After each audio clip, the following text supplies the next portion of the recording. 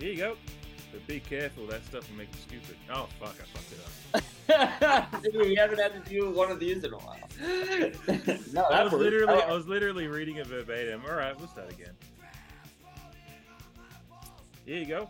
But be careful, podcasting will make you stupid. Fuck you. Well, stupider than you already are. I love living in the city! Meet Steve-O and Bob. They were the only two punks living in Salt Lake City. Ooh, we come from the east. What the hell are you? We're from England. England. That's probably why we seem so weird to you, man. Their only way to understand the world was to be totally misunderstood.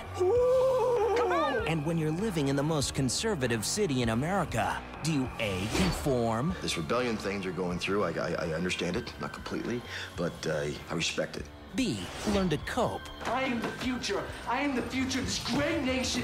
Steven, I didn't sell out, son. I bought in. Or C, Is he gonna be okay? Oh, yeah, he'll be fine, I'm sure. Thank you, though. none of the above? I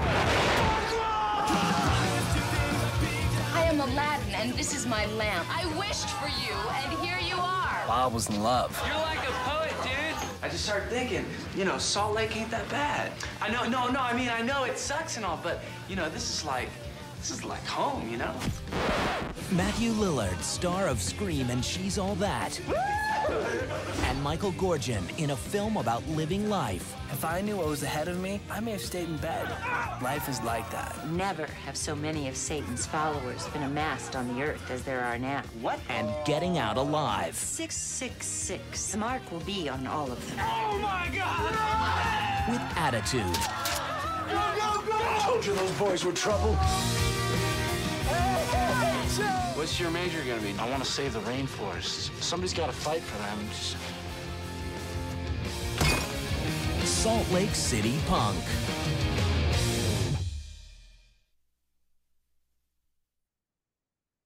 Hello. Pints and Popcorn's back. Here I am with Shay, as usual. Excited to be here for this one. We're doing SLC Punk, first timer for me, from 1998. Directed by James Marandino, written by James Marandino as well, starring fucking like this low-key banger cast for like probably at the time. Maybe some unknowns in there and whatnot, and but some real good, and a lot of good genre guys in there as well. But Matthew Lillard, Michael Gorgon, Annabeth Gish, Jennifer Lean, Christopher McDonald, who we all know as Shooter McGavin, and he's equally as great in this. Devon Sawa, Adam Pascal, Jason Segel. Like, he's probably the one that's had the biggest career since. Lillard is up there, but yeah, but Jason Segel's still in some pretty big stuff at the moment. So, and he hanged on. Yeah. So. And Till Schweiger, who we all know, most of us who love good movies know as Hugo Stiglitz from Inglourious Bastards, and he was fucking great in this as Mark. We'll talk about all that later. Obviously, a banger soundtrack as well. So many great bands, and I'm not like a huge I listen to a lot of punk, but I'm not very good at remembering who I've listened to in the past and whatever. But I know you're a lot better with music. But names like the Ramones, Dead Kennedys, Velvet Underground, et cetera, et cetera. I love that. So Suicide Machines, Gorilla Biscuits, Minor Threat, Fear has my favorite. Like their use of the track that Fear does in this film is one of my favorite uses of music of all time. Yeah. So a lot to talk about here for me. Yeah, absolutely. As I said, this was a first time watch for me. We usually do films that we've both seen and we agree upon, but we occasionally kind of go with the wild card thing. Particularly, this was your half birthday movie. That's correct, isn't it? 2 halves. 2 halves. And now it's spooky season, and but the podcast got delayed for multiple reasons. And we never shy away from that. Like we used to, when we first did this, like what, 5 I was about to say 5 years ago. It feels like 5 years ago because COVID, but 3 years ago when we started this during COVID, it was like we were doing it weekly because it was easy because we couldn't leave the house. But now that we've got lives and jobs and things of that nature, you've got a job that isn't traditional in hours sometimes when news pops up. So, and you had a big week, you had a big week on that front. I was in Texas. I got sick after I was in Texas. And I got sick after the news, but yeah. but yeah, I mean, we talked Yeah. for like a long time because like when we stopped doing the podcast for just I don't know, it just kind of fell off because of life. You know, it just happens. Which like back in early 2021, we were planning my half birthday movie, and like I had ideas like I don't want planning your birthday movie, I think, because that was what was birthday movie. Yeah, because it would have been March. So Mm-hmm. so I don't want to spoil any future episodes, but there's like a couple films that are like obviously like my big birthday movies. But like we did Goon for your birthday. Mm-hmm. And that's not your favorite movie of all time. So I was like, I don't want to do my favorite movie of all time. But like, shit, that's my bad. That's fucking amateur hour. I barely noticed it. I don't know if it was an email ding. It happens. It's right. As I burp on the podcast as well, you know, this is we're an amateur podcast, so it's fine. We put some professional notions into it, but yeah, this is your half birthday podcast episode that you brought up almost a month ago, and we're recording it probably like almost a month after your half birthday. But... At least a couple weeks, yeah. But it's punk rock. It's just I got a 4.0 in damage in late September, so and I just want the listeners to know, if you're watching, I also forgot to set my background, so we forgot to do that. That's just part of it.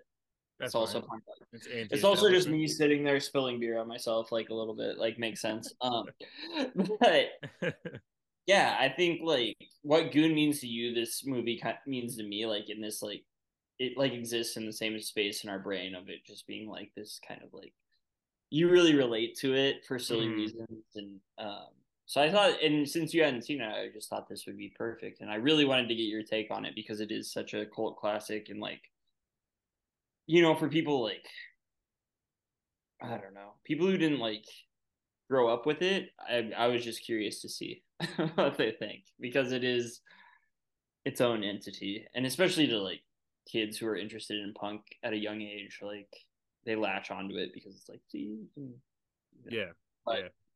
Again, we'll get to like how that's all a mirage later. Yeah, that's what's interesting, because I can imagine watching it as a younger man, as the dipshit that I was.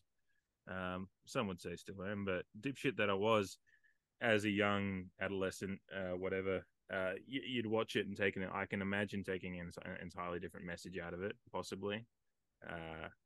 Even though it's not that the message changes, like it is actually it's a very smart and very nuanced movie. Even if it's a brief watch, like it's an hour and a half, so just a touch over. Very quick, perfect, an easy watch. But there's a lot going on under the surface. But I just know that it's not to say that if I watched it as a younger man, like it was too, you know, the message is very easy to see. It's just I was a little bit of a dumbass when I was younger, so it would have been interesting. And you having watched, so I take out of it the message that, you know, that, well, I mean, the thesis of the movie is essentially that, you know, I liked what Brandy was saying at the end. I know we're getting to the end right now, but I guess we're talking about the movie and what we take out of it. Like that rebellion is your own thing, and it doesn't have to be the outwardly anarchistic, you know, destruction. You know, rebellion sometimes has to be a little bit quieter and nuanced is the true form. And, you know, maybe it's not that I like the message of, like, you know, the dad character, forgetting his character's name, but, you know, he's like, I didn't sell Steve-O's dad. Yeah, Steve-O's dad. I didn't sell out, son. I bought in. And it's not like you have to be that guy either, but there is somewhere of a middle ground to that. You can either completely exist outside of the system, and that's fine. But if you want to be, have an impact, sometimes you have to be a part of the system. But you can happily be a part of the system and still question it and do those kind of things. And I really and she did call him out as well. She said, you know, you're wearing all this shit and you're wearing a uniform, which you're dressing down to make yourself look this way. Like when you, and like he later says that, he goes, when Bob's girl says, like, oh, or Bob goes, oh, she's a rich girl. And he goes, yeah, I guess I am too. And that's like the first time you really think about it. Oh yeah, he is a lawyer's son, and he's just like, and you would rebel against that, but it's also just like, and then like, dude, we're just gonna do the end of the movie at the start because I think there's so much to take away from the ending, whereas like the rest of the movie is just like a fun romp in a way that shows you both the great side and the frailties of what the punk scene is, especially back then. Like I can't relate to that. Like, you know, I grew up adjacent to it 15 years later from when this was, or even later than that. Like maybe almost 20 years later than it. But in what it was back then, but it's just kind of like that scene where they're kids and they're like in middle school, maybe early high school. And like, I have thoughts about the song choice that they picked for that, but it does kind of make sense. I've thought about it a lot today with Generation X's Kiss Me Deadly. For the first punk song that he kind of plays for Steve-O. And it's just like, I think they could have done better there, but it's a whole different story, a tangent that maybe we'll get to in the second half. But like, I can't remember where I was going, which is perfect. But punk rock. It's just like, it's all about like, for Steve-O, it was like being the most punk that he could ever be, and everybody else was just like such a poser. And like, we dealt like, that's what's universal about this movie is there's always people like that in the world. There'll be people after me like that in the punk scene. There were plenty of people before me being that person, and it's just all a facade, and it's all just like, it's just like covered in insecurity, which this whole movie presents punk like as an older person watching it. When you watch it when you're younger and growing up, you're just like, yeah, punk rock, like I want to fight rednecks and I want to, you know, I love this music, and like that's why like Fears I Love Living in the City, like that the lyrics of that song are just like, yes, I want to be that, like you know, like, and so to watch it older and just like kind of reflect on that and reflect on how I was when I was younger, you're just, man, you just see through it right away. And I totally get a different message out of the movie than I used to, and you know, I'm really grateful for that.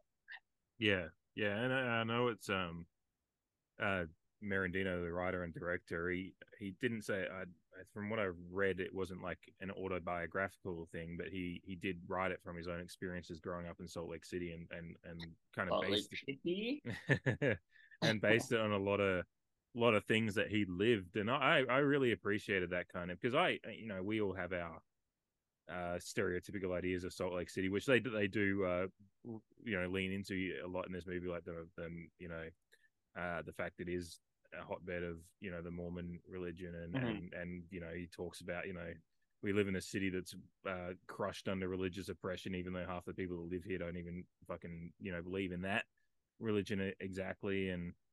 But the movie doesn't. What I appreciate about it is, regardless of what the movie and the writer thinks about, you know, that religion or any other religion, they don't lean into any too much stereotyping or anything like that. It is just presented as what it is, but through their lens. You know, the fact that the most important thing that annoys them, it seems at times, is the fact that they can't get fucking anything stronger than 3.1 or 3.2% beer unless they go to a state-owned liquor store, which has its own problems in the police follow them home, or they have to go drive an hour and a half north of the Wyoming and deal with preachers in the liquor store up there. So, you know, the fact that the movie or the locals who are even worse. Yeah. Now, I don't see the Nazis as the devil's army, but just more a gathering of people.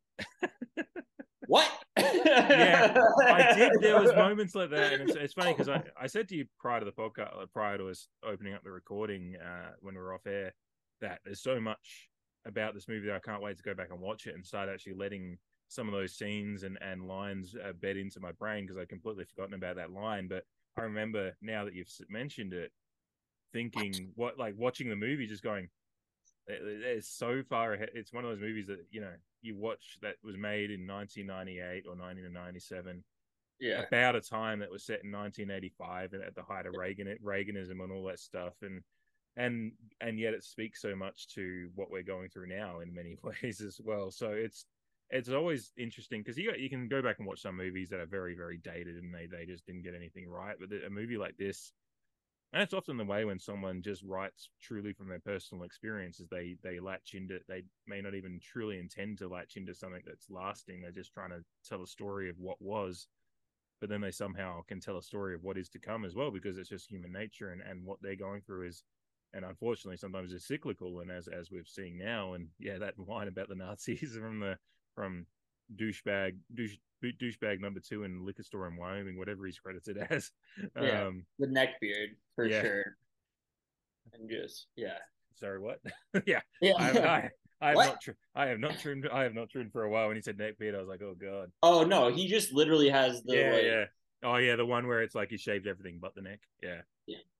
And it's just like, and he's talking about the Nazis and the Devil's Army and all that stuff. And for the record, I did go to 2 different liquor stores before this to try to get Mickey's, and no dice. Apparently you needed to take a. I guess I looked like a Gaul or an Indian because they were hiding it from me.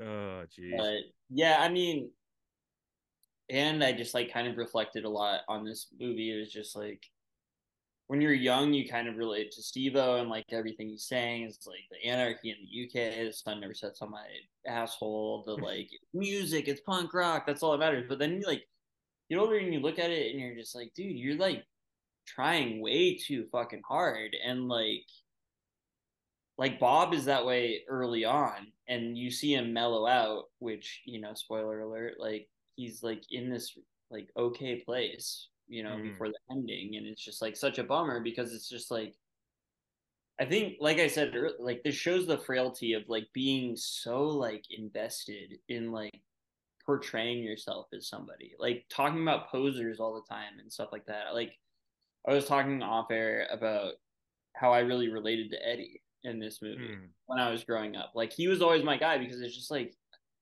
I'm just going to do what I want. I don't need to like prove how I like the same music as you guys. I agree with all the sentiments, especially like when I was into it, the Iraq War had just started. So I was into all that stuff, like I had, they're looking at a picture of Reagan with a swastika on his head. I actually shouldn't say that on air in case, whatever. I was a punk rock kid, I was a punk rock kid without like having to like Brandy says, it's like, dress down. Like, why would I make myself look shitty to try to fit in?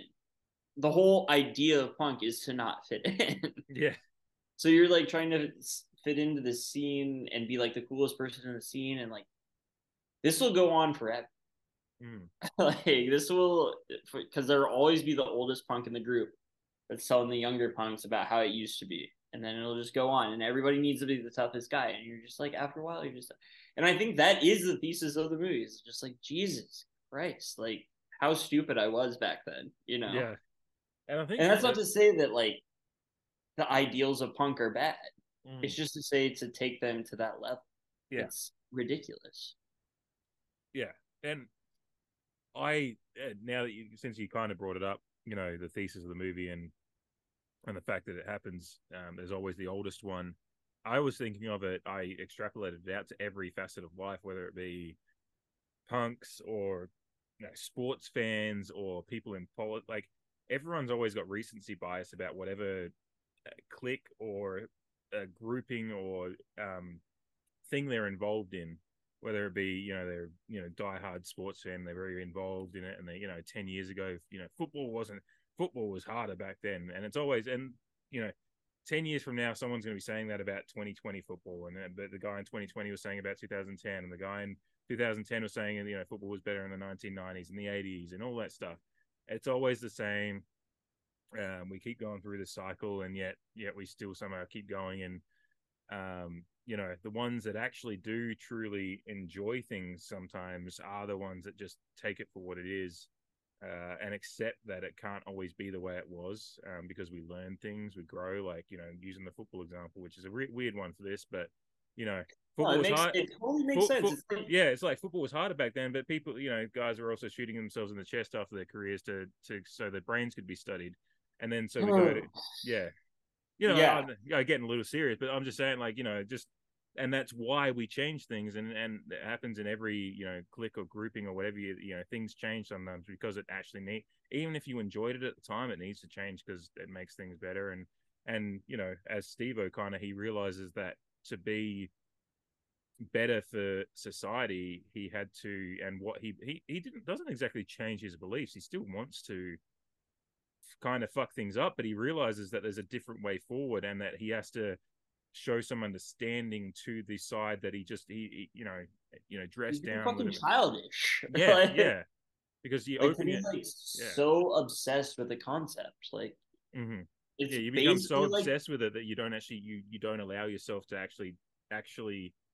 It's kind of like you're actually closing yourself in so much that even the concept starts becoming fuzzy to you because you're so enamored and holding on to certain things that you started with this idea of what it's going to be, and then you keep on overlapping on that, and you don't allow yourself to learn and grow with the concept that you're a part of, and as such you actually outgrow it, and in kind of the negative way, I guess. And well, he talks about that throughout the movie. That's why, like, his inner dialogue is amazing, because he's like reflecting on it. I think that's a great choice. Such for good the writing. Yeah, is to go back and talk about how you were, because he talks about himself in the moment before, like, meeting Brandy. It was like, am I an anarchist? Am I a conformist? Am I beggar Sean? Am I that I didn't know? I didn't know that night, and I probably, like, if I would have, like, known, then I probably would have just stayed in bed. It's like, I mean, it's honest reflection. But before we get too far, I want to like quote, like, I think this is like also kind of the thesis of the movie in a different way, from the band Descendants, from I'm Not a Punk, which I listened to after the liquor store run. But the opening lines are just, I'm not a punk, how can I be? Show me the way to conformity. Try to be different, but it's always the same. End up playing someone else's game. That's what, like, I mean, punks who recognize that right away and seeing through the game is not the same as winning the game. Go back to North Dallas 40 pod. But seeing through the punk game is a big part of it. It's just like a lot of people like buy all the way in, and you're just like, dude, you're not going to be the most punk person that ever lived. It's like, I'm sorry. Like, it's not a competition. It's not what you should base your life on, is being like the coolest person in the entire world. That's what we're trying to fight against, and it just falls on deaf ears a lot. Yeah. So what I wanted to ask, there's a couple of questions I had with you with this movie. You were involved in bands and kind of, punk bands. Yeah. Well, it was a punk adjacent rock. I don't know. I'm very bad at labeling with music. Like, me, I love music, and I've got plans for us to have a music pod in the future. But it comes from me being kind of naive about some things as well. But I mean, I played music. Yeah. But beyond that, sorry, just to finish my question.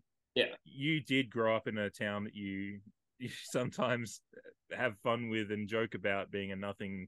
And a town that you couldn't wait to escape from. Wish I grew up in SLC, to be honest with you.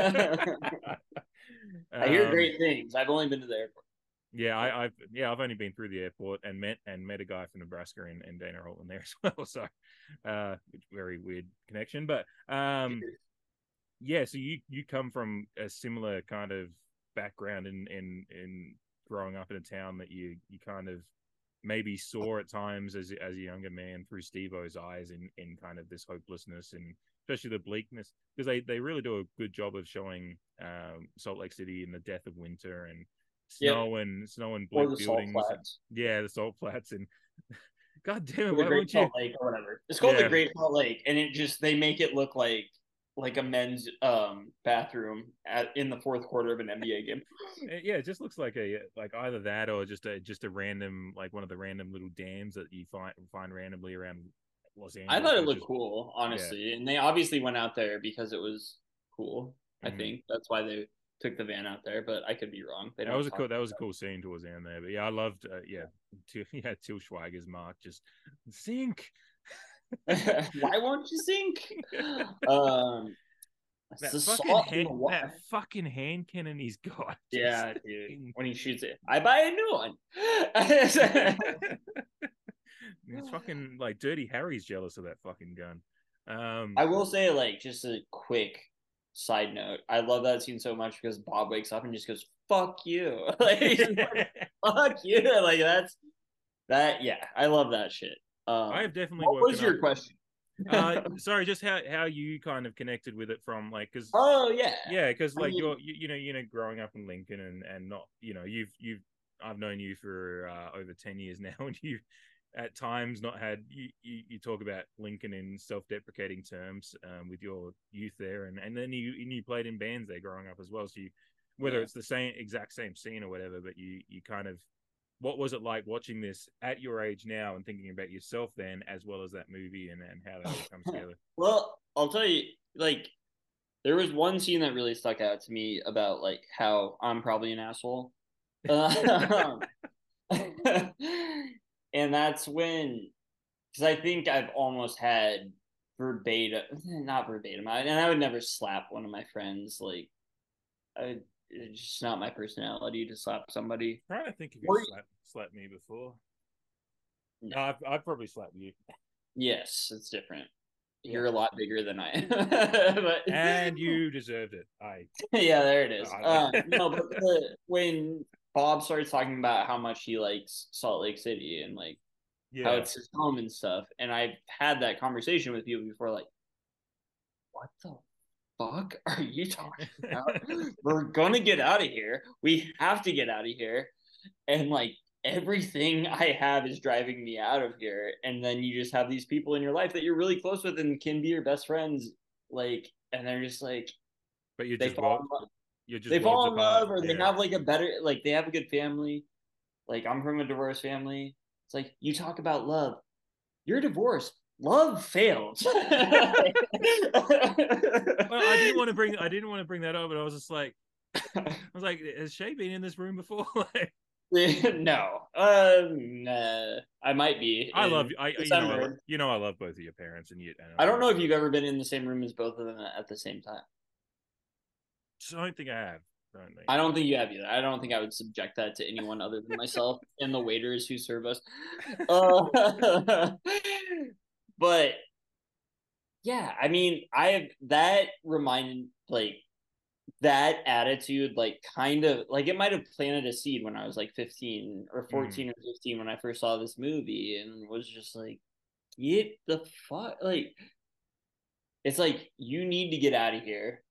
And then, like, that's kind of like what they're working. I don't. It's confusing as like punk kids, because they don't really know what they're working for nothing. But that's bullshit. As the movie shows, you're never just, every anarchist is full of shit at the end of the day, because they have no plan for anything. They want no plan, but then when there is no plan. Oh, what was it at the end of the movie? It was just like, well, the world didn't end, so I had to fucking figure out something to do. Like, exactly. Like, spoiler alert, I know you give those at the start, but, like, when Bob dies, it's like, hey, dude, you wanted chaos. Here is as big of chaos as you can get in your young life, and you fucking cannot handle it. Yeah. So I bet you want some goddamn structure right now. So. Yeah. I mean. And God, this sounds like, man, is this airing on Fox News? It sounds like we're fighting against it. But it's just like, I don't know. It's just, I've always been frustrated by the punk scene and just the ideas behind it. And I just love the tenets of it, but it's just never the way you want it to be, Yeah. And I think that goes for, again, I extrapolated out to different scenes, and I was talking about football as a loose example, but I totally ended up with that. I think even if you end up like in the world, it's kind of like politics. You want it to be perfect whenever you go, and if whatever affiliation you have, you want it to be perfect, but there's always going to be imperfections in it. But sometimes the worst people in politics, as we see on a particular side of it, is that they're so, and it's very adjacent to kind of Steve-O's narrow-mindedness that he's like thankfully grows out of by the end of it. But if you're so narrow-minded and so wrapped up in your I like to think he went to Harvard. He goes to Boston. Yeah, that's a gnarly scene. I had a thought, that at some point he's going to be a big shot lawyer, but he's helping out good people, kind of like Jason Segel's character, who's probably tied himself to a tree and gotten in trouble, and because going to Notre Dame, baby, Yeah. Study botany. I need to look into that. I meant to do that last night. It was like, does Notre Dame even have a botany program? Like, I know you need to look at if they had one. Would this shit ass town in Indiana have a botany program? But he's like, I want to save the rainforest, and it's like, that's fucking punk rock, dude. Mm-hmm. That fucking rules. You're fighting the system the best way you know possible, rather than fucking fighting, like getting in a fight with the same fucking idiots every weekend. Like beating up a redneck every weekend is fine. That's fun. It's a small public service, but it's not bringing out any. There's not going to be any like change that is consistent and stays. It's not gonna lock in. You're gonna. Well, and that's like completely. That redneck's just gonna be back the next week a little bit more pissed off, and you're gonna be there again. That's completely encased in the fight scene at the party they throw. He's talking about who beats up who. He's like, final summation, none. And it's like, yeah, that's anarchy, but like, it fucking sucks, dude. It's stupid. Yeah, it's just like you just want to keep getting your ass kicked forever. Like, I mean, I get that it was the '80s too, and it's just like, man, hitting somebody with a bat now, like, good luck not getting 15 years in prison. When they come in with a bat, and it's just like, they're fighting cops, and it's just like, all right. Props to I love the filmmaking of this. It was very. It was very good. The change of pace, depending on what any scene needed, was really good, because there was a lot of scenes he let. And where is this? I can't remember who the cinematographer was, but I mean, it's directed by Marandino. But I can't imagine they had the scene, like the editing and the cutting of like the acid trip scenes and whatever scenes are happening, or at the punk scenes were amazing. The punk show were great, like interspersed with Steve-O banging Sandy against the wall while and then so ridiculous.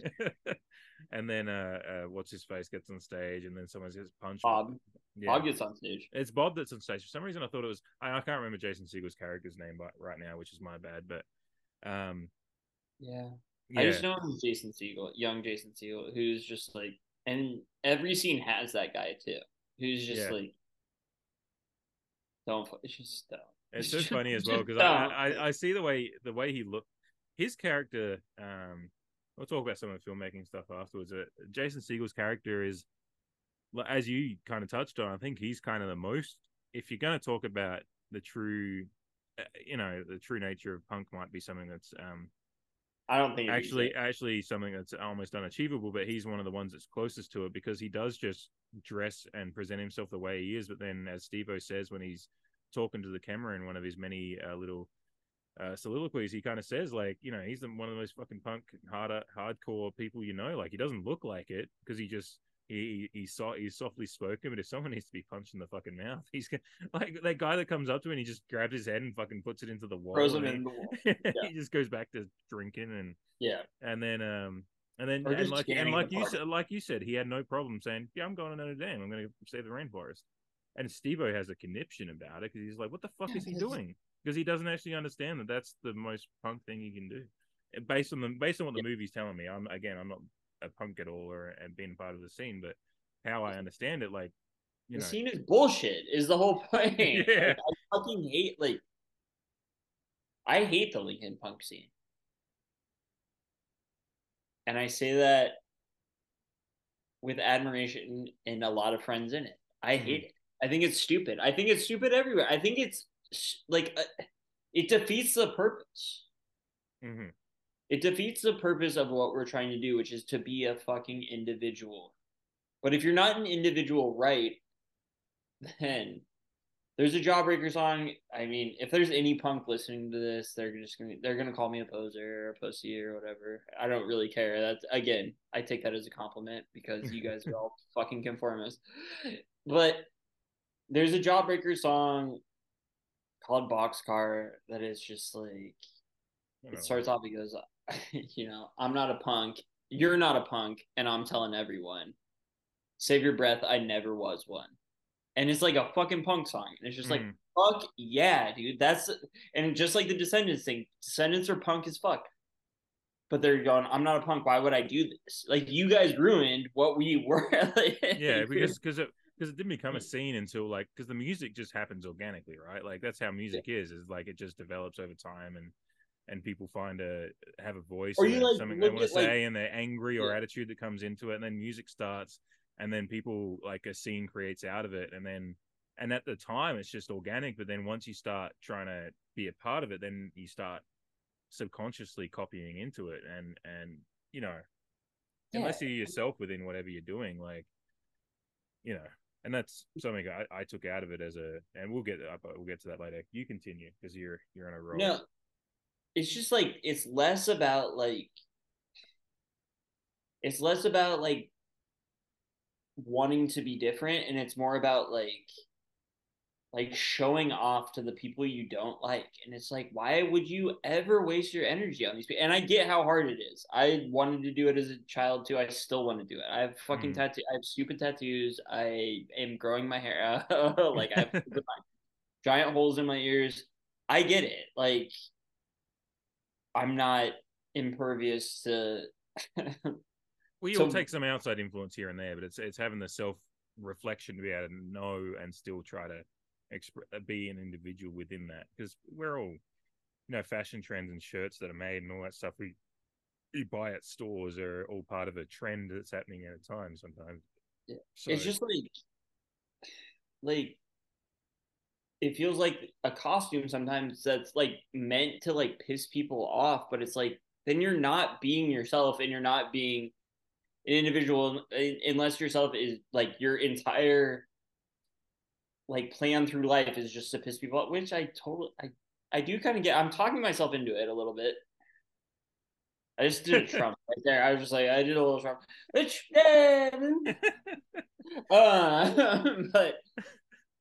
I get it.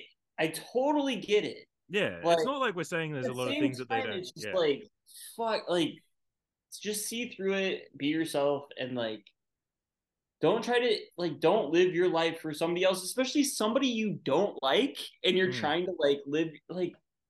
Guess what? It's like the Don Draper meme. It's like, I don't think about you at all. Like that's like what I want to say to a lot of punkers. Like it's like not from my perspective, but like who they're trying to upset. Like they don't think about you at all unless you're like in line at the grocery store with them. They're not coming to punk shows. They're not. I don't know. I don't know. It's just, I think, and like realizing that that's what this movie was about, like really, like, I don't know. I'm really grateful to be doing this and to have watched it again and be able to talk about it, because it's been wild. This movie has been part of my life for 20 years. So it's like, and that was what was cool with me watching it for the first time and thinking about myself when I was younger. And it's not like I was ever like, I kind of just, as a lot of kids did in the mid 2000s in Australia, like I grew my hair out and got like streaks through it and kind of went for the surfy look, even though I've surfed like twice in my life and fucking poser. Yeah, exactly. But stood up on a surfboard once and only posers pod, Dave. I gotta think of another ending now. Yeah. I'm sure there's so many. I mean, we were rolling through quotes off air, and we were like, "There's so many." So something will come to mind. Yeah, you'll find a moment of inspiration. It's fun, man. Yeah, that's the fun part. Like we're breaking it down, but above anything else, it's just fucking fun, man. Like it's a fun flick. Like I was showing you before we recorded, I went to the bar and like a couple of my buddies who bartend, like, and we were all just talking about it, just shooting the shit on quotes on it, and it's just like, man, that's so fucking fun. Like I told you, it's like a dipshit. Like instead of a cult movie, it's a dipshit movie. It's like if you're a dipshit, you probably love that movie. Yeah. So. Yeah, and even as someone who's come to it for the first time as a 35-year-old, I am a dipshit still, so I loved it.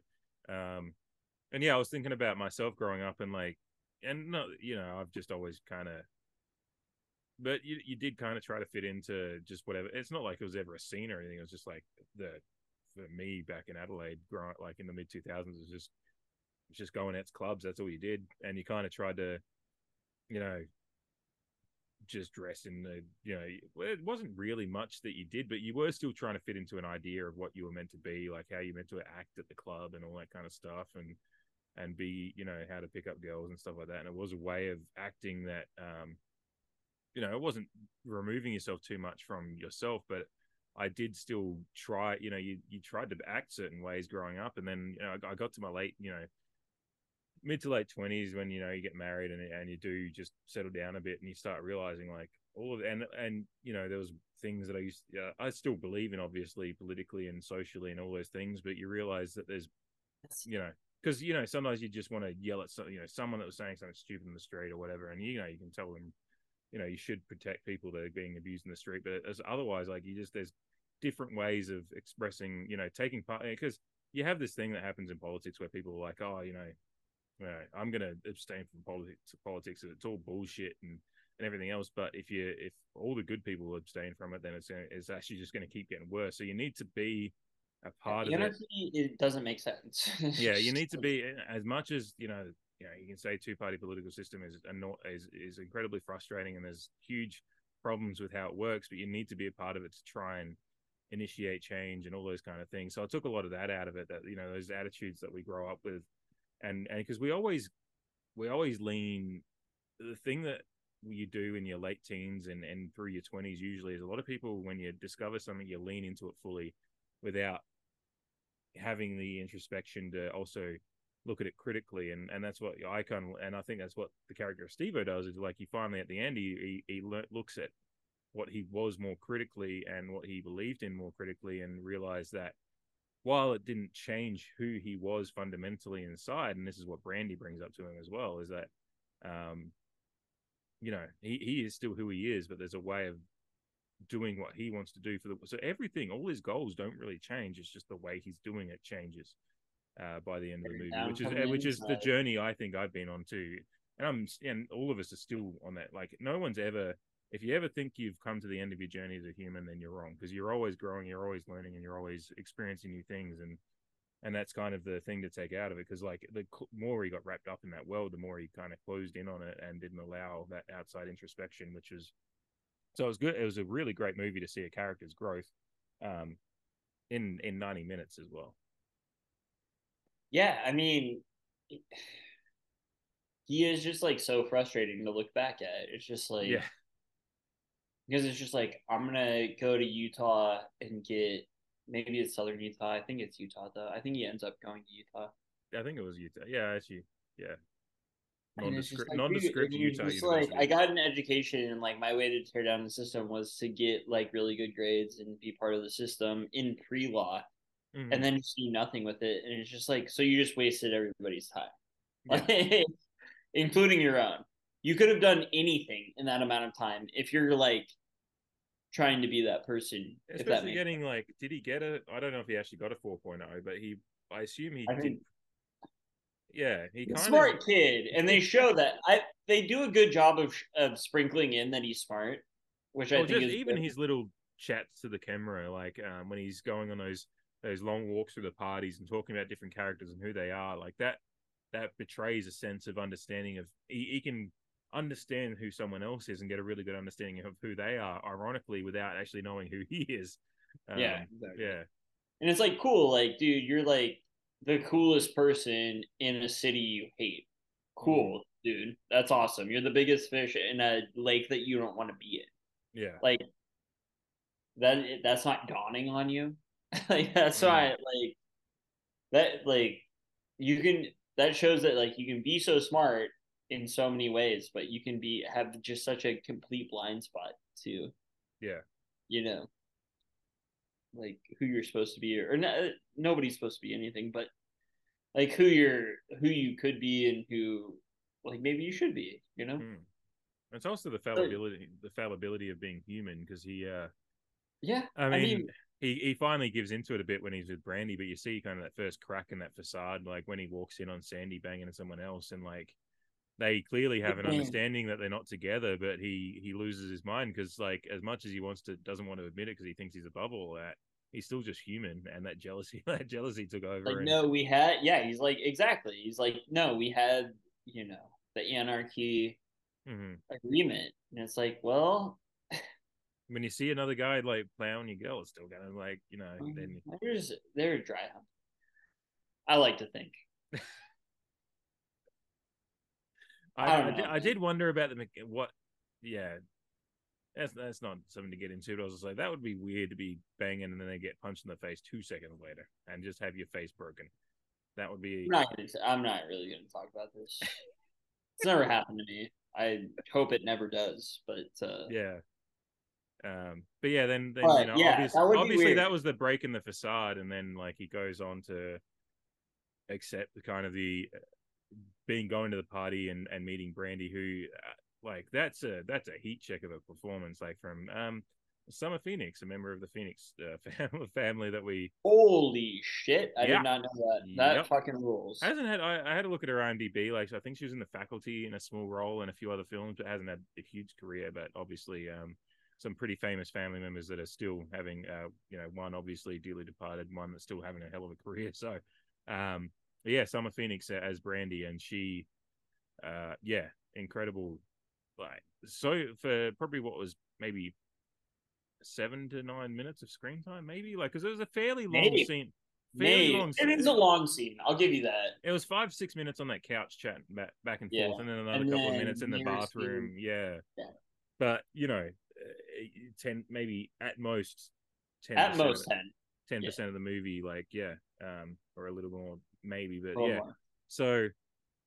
Yeah, but she kind of just lays out the. I guess we'll finish on the first half here before we get into the second half, and we can talk a bit about some other things. But she really, we started off this first half talking about the end of the movie, and I guess we finish off by really talking about what she says, and I love how they shoot this and how it's scripted and dialogued, because it could have come off as very demeaning and cheesy. And she kind and cheesy and he kind of goes like, she's like, I'm not meaning to be offensive. He's like, no, it's fine. It's fine.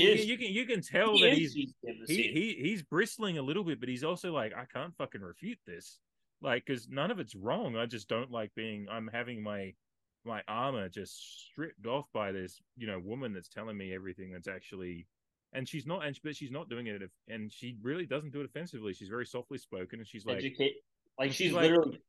Yeah, curious. And when he says like, do you like, oh, so you don't like me? And she's like, I've spent like the last 3-4 hours of my party. This is my party, and I'm talking to you the whole night. Of course, that's so like, that's just so romantic. I have never crushed on a character quicker than I did. I think at that moment, I was just like, oh my. No, God. You texted me too, and I was just like, again, I forgot about Brandy because I hadn't seen the movie in about a decade. Yeah, you thought I was talking about Sandy, didn't you? I thought you were talking about Sandy. I was like, what the fuck is wrong with David, dude? Like, she sucks. I like Sandy. It's like, dude, you shouldn't. I mean, like, if she was just banging Bob too, which they kind of talk about a little bit. Because Mark says that to Bob. He's like, wasn't she with you? No, that was last week, man. And it's like, yeah, hey, anarchy, right? Yeah.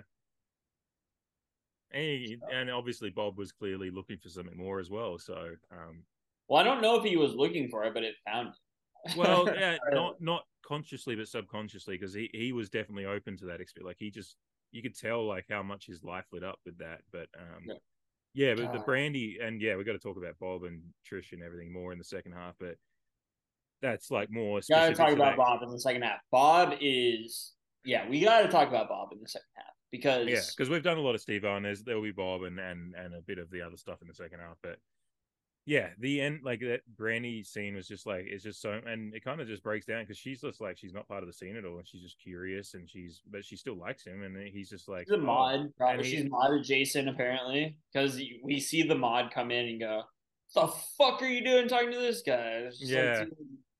Like, fucking go drink your other Mickeys, which I wish I was drinking right now, but perhaps it's close. That was punk rock beer to me. Yeah, I associate that with like shows and stuff like that. Not in Australia, obviously, but I mean Red Tins in Australia, I guess, or where I was from. I'm so much cooler. It's just as shitty.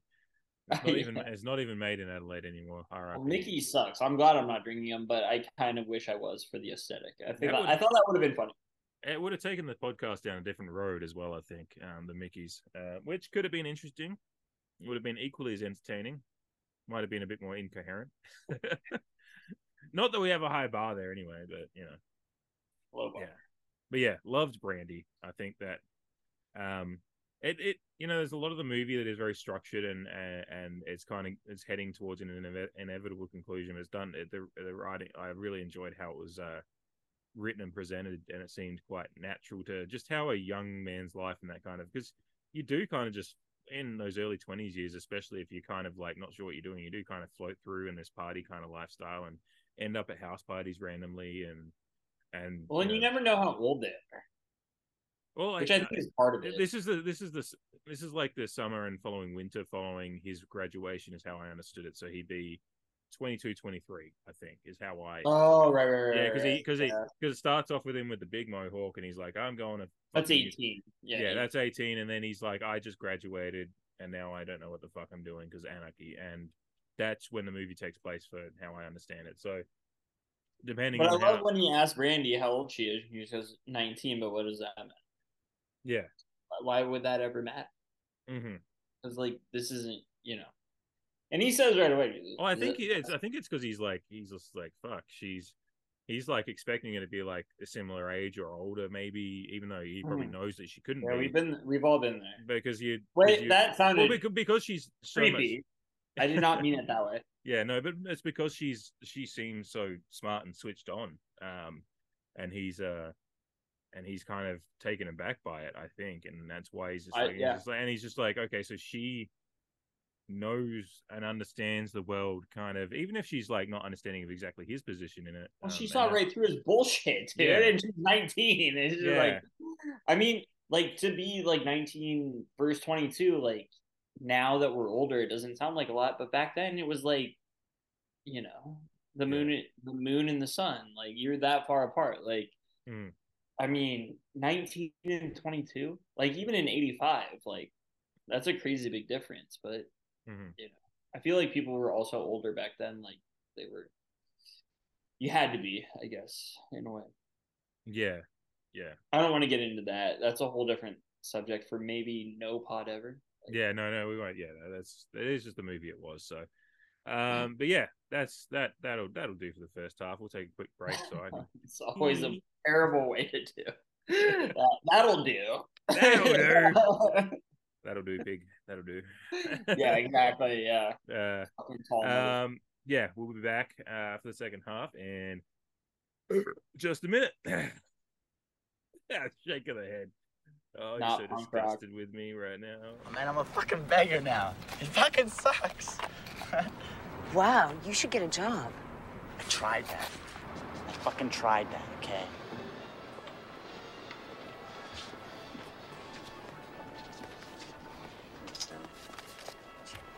Hey! I gotta go. Can I help you? Yeah, I called about the job. You called? Yeah, I want to sell clothes. Women's clothes. I don't know, have you had experience? With what? Women's clothes. What the fuck would I be doing in women's clothes? What do I look like, a transvestite? I'm not no fucking transvestite, all right? No. I mean, have you ever worked in retail? Huh? You know, selling clothes. Well, if I was selling clothes already, what would I be doing here? I really don't think this is the right way to start a working relationship. You got a real bad attitude, lady. In fact, I don't even want your job. I don't care how much you pay me, because I got integrity. Fucking integrity. Ah! But it's like impossible. It really is. It's like the hardest thing. There's nothing out there for me, you know? It's really tough. And I'm a bum now. That's what I do. Second half. I did that right into the microphone. That's going to be horrible for the listener. I apologize. And your crack was in the wrong spot. Look, there'll be better days. it's kind of like there'll be free beer tomorrow at the pub. You know, there's always going to be better days. They're never going to come for me as far as my podcasting ability to go. Anyway, we're talking about Christ, punk rock kid over here. Fuck up and die. We're talking about SLC Punk, and first half I think we spent a lot of time on Steve-O in that first half, and fair enough too, because he is the he's our narrator, he's our little Sherpa through the journey of this movie. But Bob is kind of 1B to his character. Steve-O is the main character because he narrates it and it's through his view, but Bob kind of is right there the whole time and is very important as a kind of foil for Steve-O in the movie, because you see that he's actually kind of a little bit ahead on his journey in a different way as far as growing, maybe not quite out of the punk scene, but just like growing into his own individual within whatever scene he is. And I really enjoy the character. Heroin Bob, I should give him his full name. One of the funniest needles. Yeah, that's one of the funniest things is like when I looked up the movie I was like Googling to see where I could watch it, which is available for free on Tubi for people that want to watch it. It's obviously got ads, but that's still very good to have a good streaming service that is stable and legal and all that stuff to be able to view it. And the ads are minimal. Probably 3 or 4 times they popped up and they didn't last too long, so it didn't take me away too much. A movie of scenes too. It's not like you can be blasted away by the cinematography, though there are good scenes. But like as we talked about.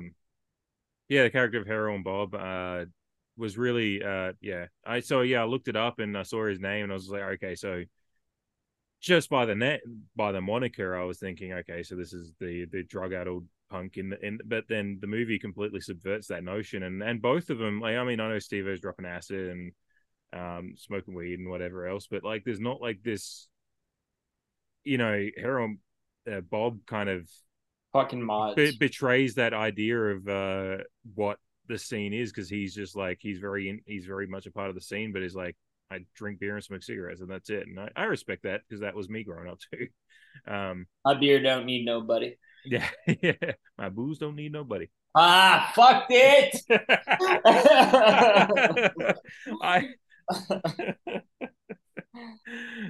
Rick Dalton, R.I.P. Nebraska Jim. I mean, Bob. This is cheesy, but I remember watching this movie with my dad at a young age because I was like, Dad, watch this movie. Like, I saw it and I was like, hey, like, my dad. Ron. Ron, shout out. I wish we had like a soundboard where you just be like him just be like, oh man.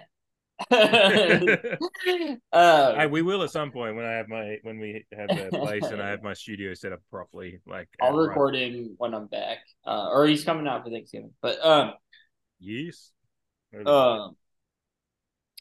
Dad loved Bob. Like, I showed him that movie, and Dad loved Bob. Mm-hmm. I'm like, my dad was hard not to love him. Yeah, you just. My dad. Well, yeah, I mean, the movie starts out with him passing out from punching a mirror, and you're just like, oh, this idiot. That is one of the more ugly infections. And you know me, I am a deep horror hound, and I have seen every form of bursting eyeball, bursting stomach, bursting neck, every form of gruesome scene you could ever see. And that little black pussy hand that he has was. I think it's because you don't expect it, because like horror movies, you kind of go in and you go, okay, I'm going to see some blood and guts. But when I saw that hand just with that little bit of green pus, it didn't even look real. Which obviously it's not, like, you know what I mean? Named a disease after it. Yeah. Well, I was in quarantine, man. They just even named disease. Just an incredibly funny like side story to that movie is that happened, and then they just move on from it as you do in life. Like, nothing's ever as big as it seems in the moment, but it is funny that you just reminded me of the fact they named the disease after him. It's incredible.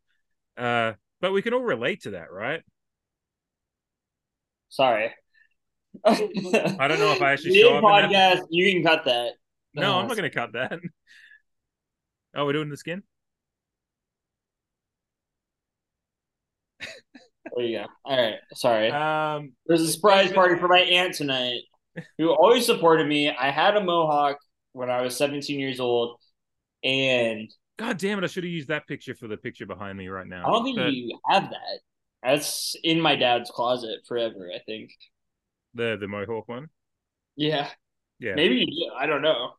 But this one, I just went on your Instagram and tried to find your throwbacks. Yeah. I mean, Yeah. there's a better flop, but you went with the worst one, which I love. Well, I this one I went with because it was a bit easier to edit it out of the picture. There's the one where you're given the double birds, which is very punk. One bird. I thought it was double. Oh no, it is one bird. Yeah, no, it is. I lived it, kid. Yeah.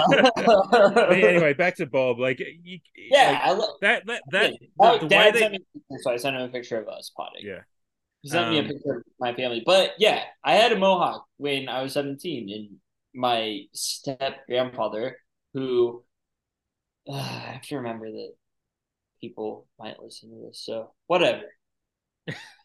Did not like him very much. You don't have listeners. What are you talking about? Exactly.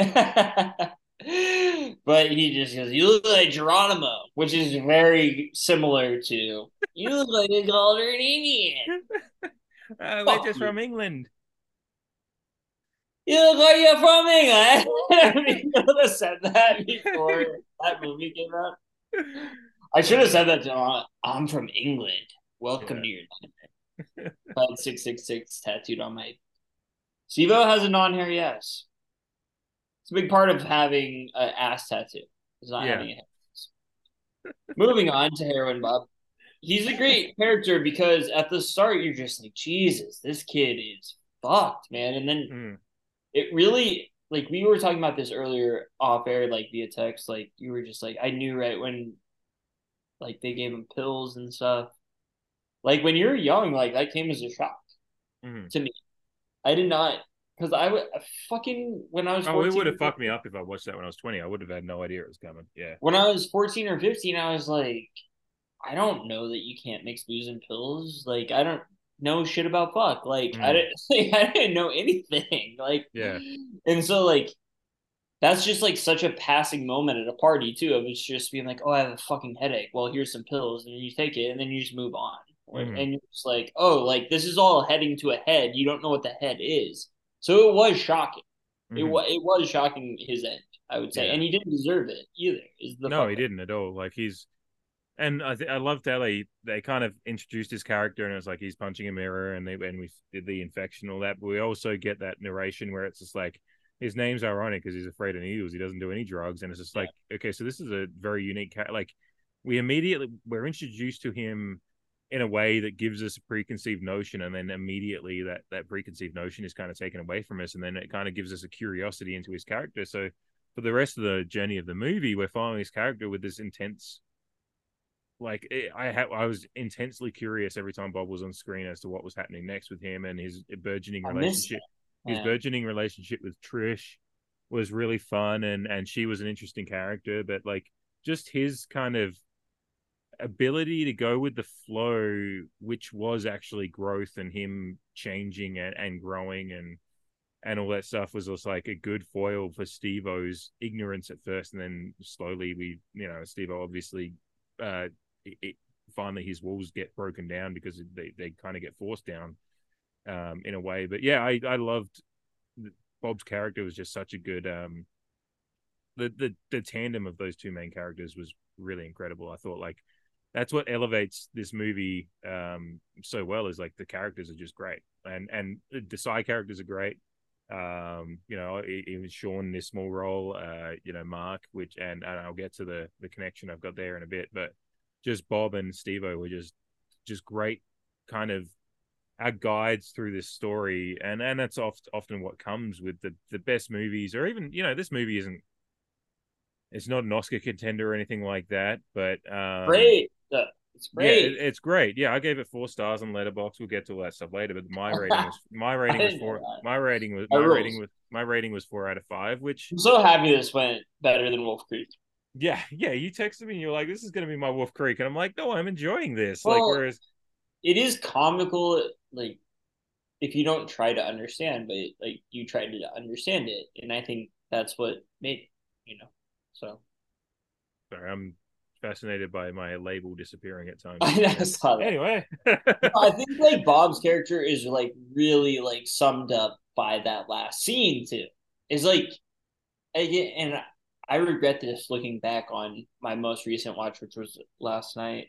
But I was looking at it from like such like I knew exactly what happened to Bob, so I wasn't looking at it from that sense. And yet I was still like my heart tingled, when Steve goes night asshole after he puts him down. And it's just like I remember the first time is like finding out that he died.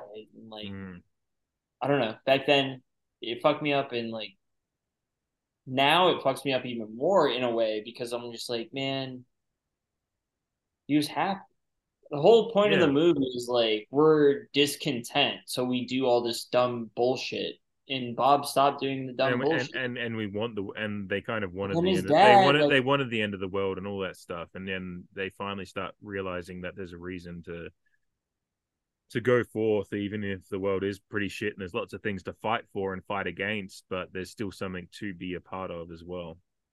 But that last scene is like with the kids, like when they're gonna play D&D and they're listening to fucking Rush, and like that just hits so close to home with me, like with some of my friends, and like this is so like self-indulgent and whatever, but it was just like this is like we're listening to Rush.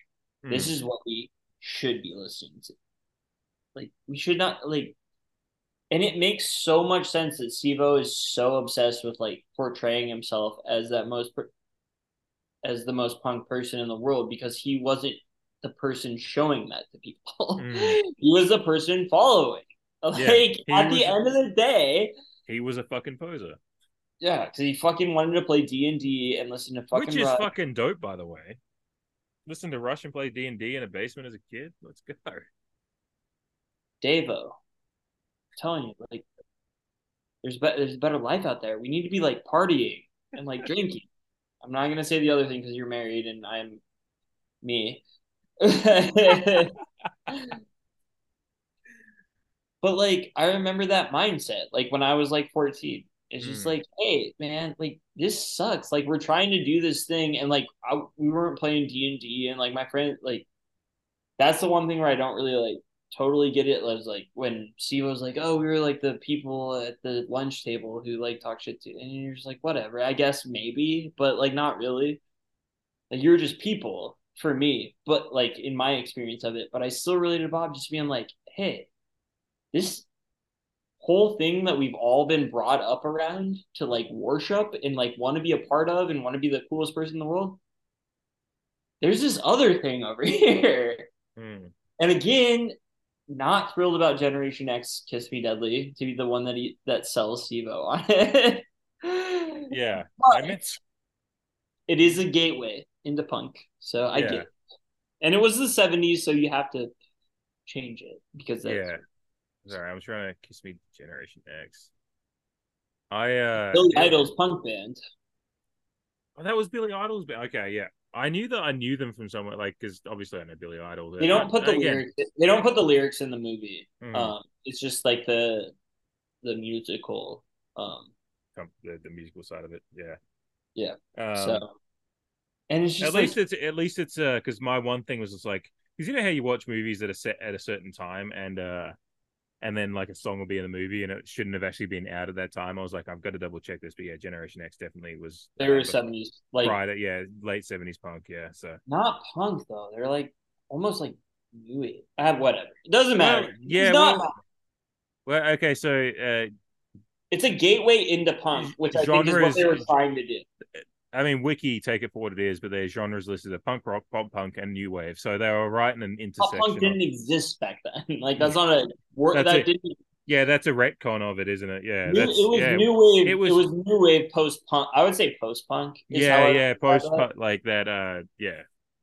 It's too like it's not crunchy. But you're definitely a lot better at kind of compartmentalizing that because I'm just saying. Every time I watch that movie, I forget what he plays, and every time I'm just. I was like, okay. So my question is, in a movie that came out not came out, set at that time. Oh no, hold on. This was my thing. Kiss Me Deadly came out in 1981. Their kids in that scene was that song. That was what I was getting to.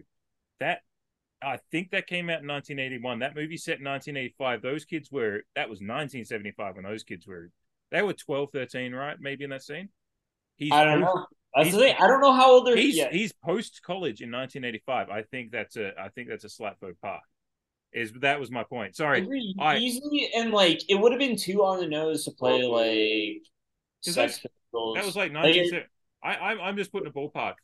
Sorry, I'm leaning away from the microphone. I'm sorry to the listener. Sex Pistols and Ramones and Clash and Velvet Underground and all that shit was all out by then. You easily could have done that shit. You easily could have played like, and I know it would have been obvious to play the first track off Nevermind the Bollocks, but like, yeah, to play that like, and have Steve-O's balls blown off by it versus like something that honestly doesn't sound that far from Rush to me is like the intro. It's just like, I don't know, man. That's one, man. I wonder if but again, you were saying like if it was based off his experience, maybe that's the song that got him into it, you know? And so that's cool then. I respect it, you know? Yeah, so Kiss Me Deadly. Generation X. I think it came out in the 70s. So the album called Kiss Me Deadly came out in 1981, but maybe the song was on it because I don't see the song listed on it. I don't know the band that well, so that's why I'm trying to. They're not a fucking punk band, so I don't know them either. That's what I don't like about it. It's like they have where's the disco Valley of the Dolls that album had. I'm like struggling to find the song Generation X. Kiss Me Deadly was 19. So okay, so I was wrong. So it was 1978. But still, that's my contention. Is that those kids were maybe it was new at the time? Like there's a question. Yeah, okay. That's a little bit more vague, and I can accept that. And that's a minor thing. Also, Bob says he goes, "This is new," so maybe that's right on point then. Yeah, and yeah, that was my question. It's not that I was actually looking for a nitpick. I was actually just genuinely curious as to the timing of when they were kids and when that song came out. Because that's probably actually correct. I would say so. That's cool. That actually, because I always like that when a movie is that keyed in on the details. And it's not that it actually takes me out because I think a movie is a medium that tells a story, and if something serves a story and time isn't of the most importance, because while it's set in 1985 and at a time, a song being a year or two away from where it actually was doesn't actually matter for the overall telling of the story. In a sense, it does. Yeah, but it's still good to see it. Like they probably were 14, 15, so it's around that mark. I can accept that. If it had been like 5-10 years difference, then you'd be going okay, but he just goes, "This is me." Yeah. From his buddy in LA.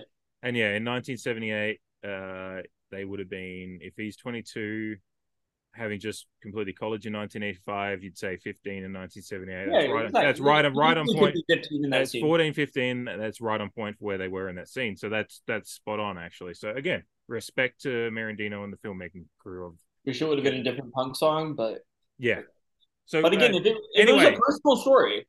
Anyway, I started asking you a question, and then I got sidetracked by that. What song would have you played in that scene? If you were Bob in 1978 walking into your little D&D basement, and you're about to tell Steve-O about this new shit to get into, what would have been the song? You can name a couple. You bought like the songs that would have been around. I just don't like. I mean, it's so hard because like I've just thrown this at you. This is question without notice stuff. Well, you just don't want to be cliche with it, which like playing Sex Pistols would be cliche, playing Ramones would be cliche. Is that your modern bias informing of that? Though? Yes. Okay. Because if you play the Ramones in '78, it'll blow the kids' balls off. But I'm saying no. I'm saying like, as like a punk rock kid, like you're waiting to hear what he's gonna play for Steve-O.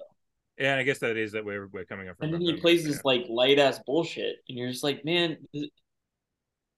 To me, that scene was that a deliberate move to kind of show how you know, because that's what their introduction to it is, and then they get into it and they have the Yeah, exactly. Like how but like maybe that's a deliberate pop move punk to led me to punk. Like I'm not ashamed yeah of that. Like pop punk led me to punk. Like I wasn't like 8 years old, like listening to like TSOL or whatever. But I wish I was. Like some punks will have you believe that shit, but whatever. Just like fucking, we all come to it however we do it, and it's like whatever. That's a whole different rant. I just don't like. I think now that you told me that it was kind of based off the director's experience in Salt Lake City, not so much his experience. He says it's not autobiographical. It's just like he grew up in Salt Lake City and knew these kind of people, and I guess he was. I assume he was somewhat a punk fan or part of the scene, maybe, but adjacent. not quite. Maybe he was a mod. Adjacent. Yeah, I don't know what his experience, but I'm not going from some very limited Wikipedia and stuff like that. It's not like this movie's a Tarantino movie that has essays and essays on the internet. It's a little bit harder. You'd be to find surprised. stuff, I bet people have written about it. Oh, I just mean by comparison. You know. Yeah, for sure. Yeah. Maybe that's the song. Like maybe he heard that song when he was a kid, and like that's what kind of like led him down the path. Yeah, like, I remember listening to Linoleum by NoFX, which was definitely not out in 1978, and like Roots Radicals by Rancid. Like I had this girl tell me to download both of them when I was 12, and like downloaded them, listened, and it was just like that's what it is, you know. And like I always liked other types of music too, but like that always seemed like the truest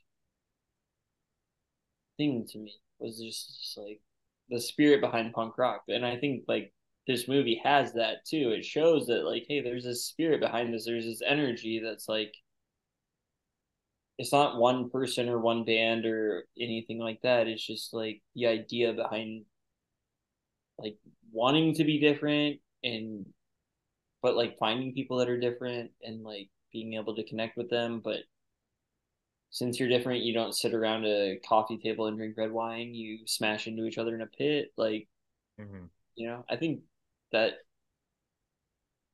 I don't know. I knew I was going to get choked up at some point on this podcast, but yeah, because there is good. Yeah, there is a heart to it as well. I know we, you know, talked about the critical side of what the movie was saying in the first half, but there is like any community and scene or whatever that you're a part of. There's a reason you're a part of this because you find community, and as humans, we love community, and especially as young men, young women, whatever it may be, when you know, you first leave the nest, so to speak. Even if you like Steve-O, even if you're still in the nest, yeah, and Steve-O's, you know, giving his parents the bird and saying, "Oh, I'm 18, fuck you," like.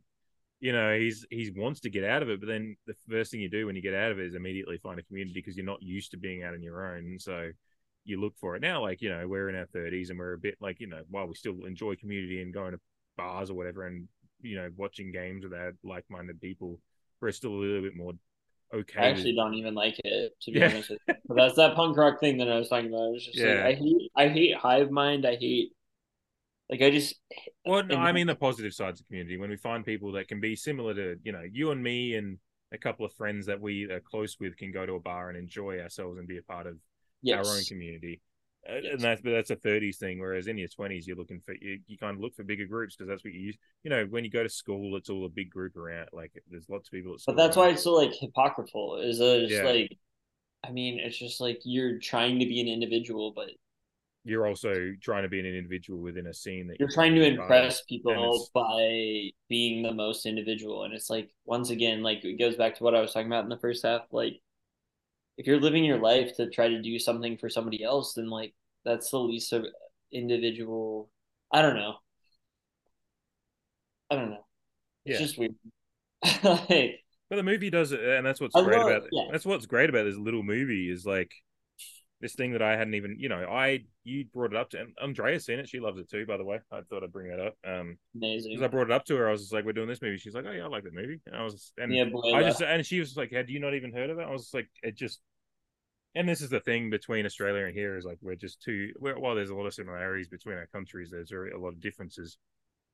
And it's just not a movie that had any of my friends in Australia ever talked about or anything like that. And even here, it only made 300 or 400,000 at the box office. Like it's a movie that's grown on the cult the word of mouth stuff over the years. It's huge. It's huge within punk culture, obviously. Like, Yeah. and obviously, a lot of punks hate it. That's what you do. Steve-O would hate this movie. Yeah, that's what you do. Like, it's just. That would have And I been will say, like, the like only posers die like line has been yelled in my face a bunch when I speak about how much I like the film. And it is not good. It is, but Matthew Lillard tried. At least he went for it, and it's just like whatever. You know? No, I thought you know, I thought it was longer in retrospect, but time is you view time differently as you get older. Yeah. So I really enjoyed. I thought he really went for it at the end, and I think that's what that scene needed was like him just breaking down. I thought it was good, other than the line "only posers die, Bob," because it just lets the antagonist in to be like, only. But I think posers that's, die, I think, Bob. yeah, Like, but that's, it's I like, think you don't get it. Like trauma. And again, that's young people shit too. I'm bringing young people shit into this where I should be more mature about it. But I remember like telling people in high school that I like SLC Punk and only posers die, Bob, and it's just like, yeah, well.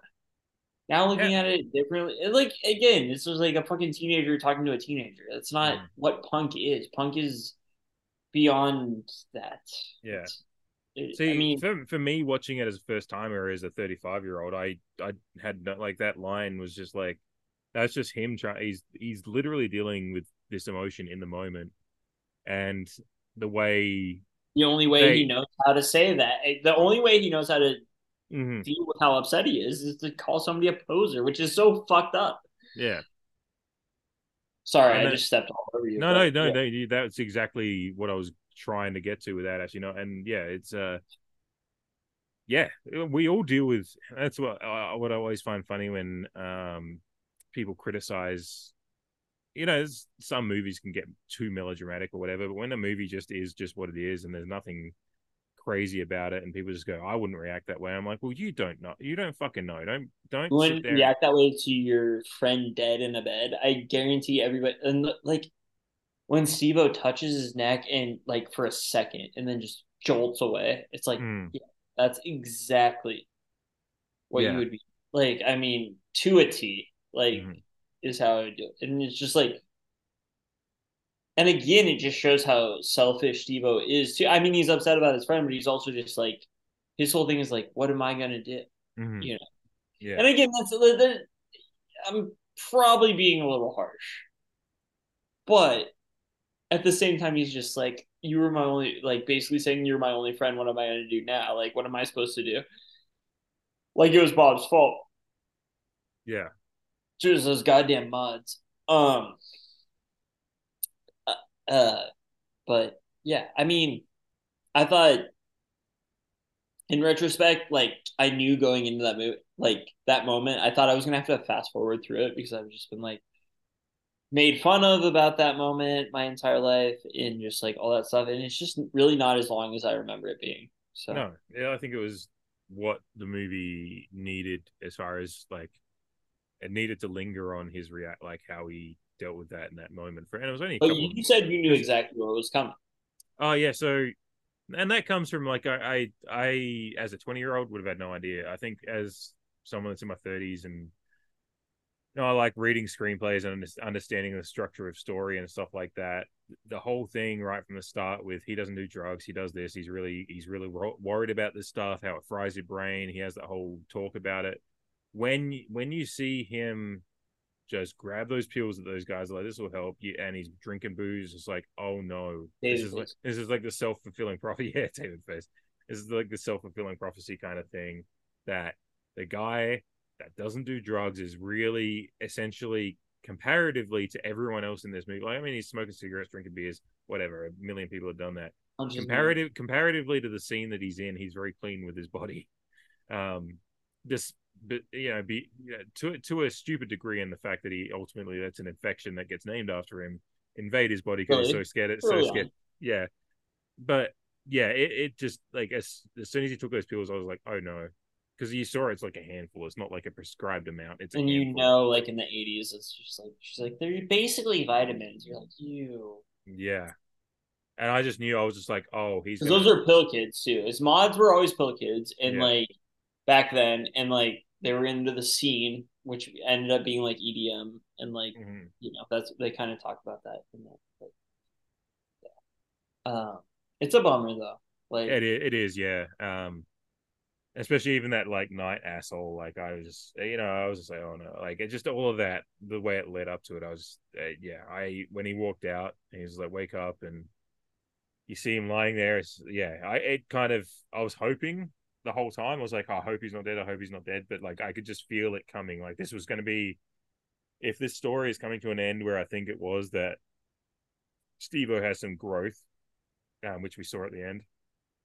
I was like, Bob's death is going to be like, because you saw there was fractures throughout, and we talked about it earlier, like Sandy, him getting jealous over Sandy being with another guy, even though that's very much what he believes in. So there was cracks coming in this facade, especially particularly with that great scene with Brandy and how he really realizes there's more to kind of, essentially he falls in love, which is again antithesis to everything he believes. So there's more to life. And there needed to be, it's a storytelling thing. It's almost like, the Deus Ex Machina thing. Like there needs to be that moment that provides the closure, and unfortunately you saw the way it just was going to be. I as soon as that he grabbed that handful of pills, I was like, oh fuck, he's going to die.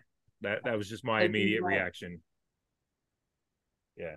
then again, like watching it as a kid, you're just like, oh yeah, you would take that many pills if you had a really bad headache. But now I'm just like, Jesus Christ, dude, that's like two, like maybe take one or two. Yeah, it's two. Like is the prescribed amount on bottle, and one of the worst hangovers I've ever had.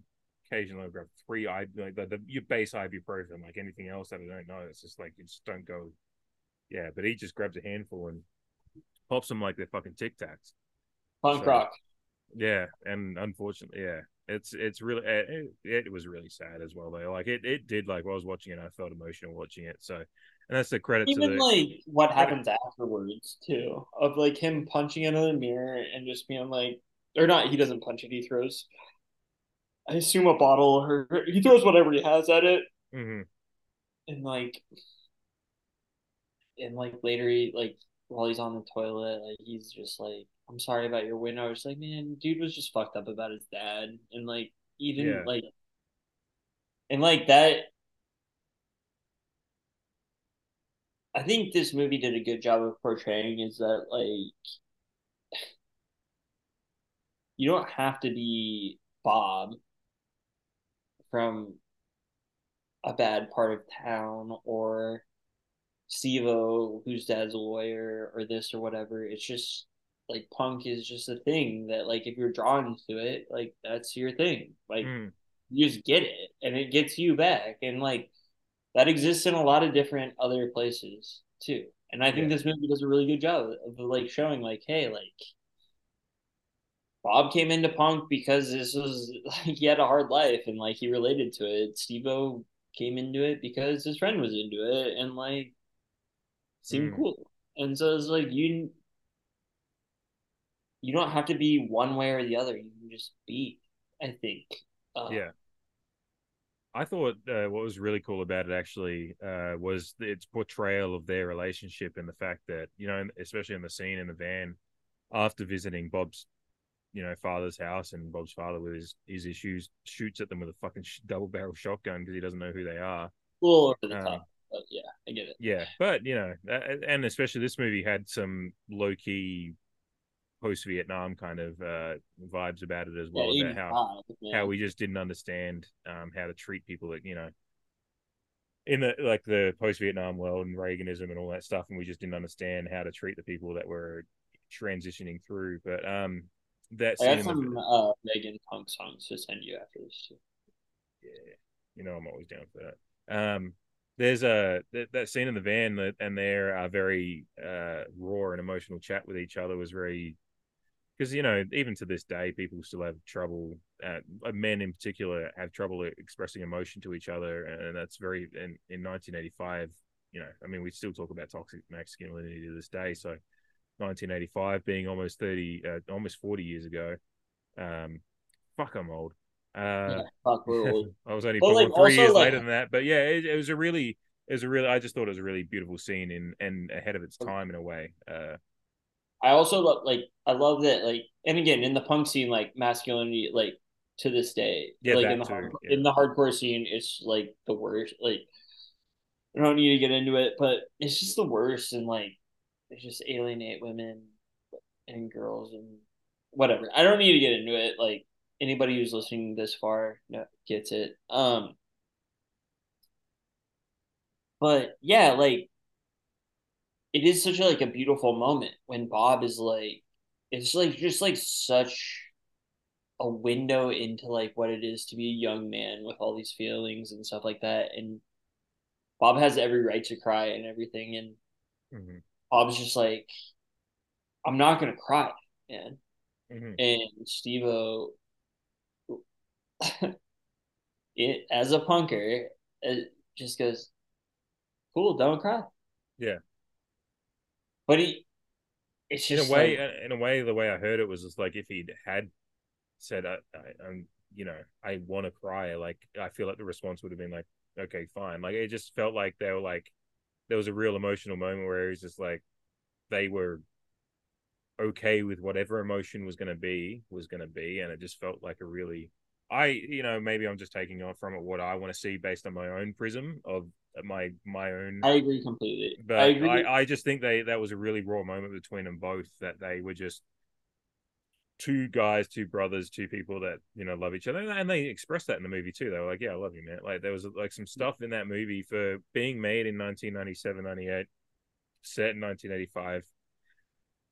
As I said before, like we still to this day, it's like it's okay to tell guys, I love you. I respect you as my brother from another mother, so to speak. And like when you and I and our buddy Vince and all that, we have no problem with that stuff with each other, but it is something in the wider world is very hard. Like you said, almost 40 years ago. I mean, to do that, to have that set in that time and having it made 25 years ago as well is pretty, it's good, and in that movie about that scene that was definitely going to have a lot of people go and see it that probably wouldn't like that stuff is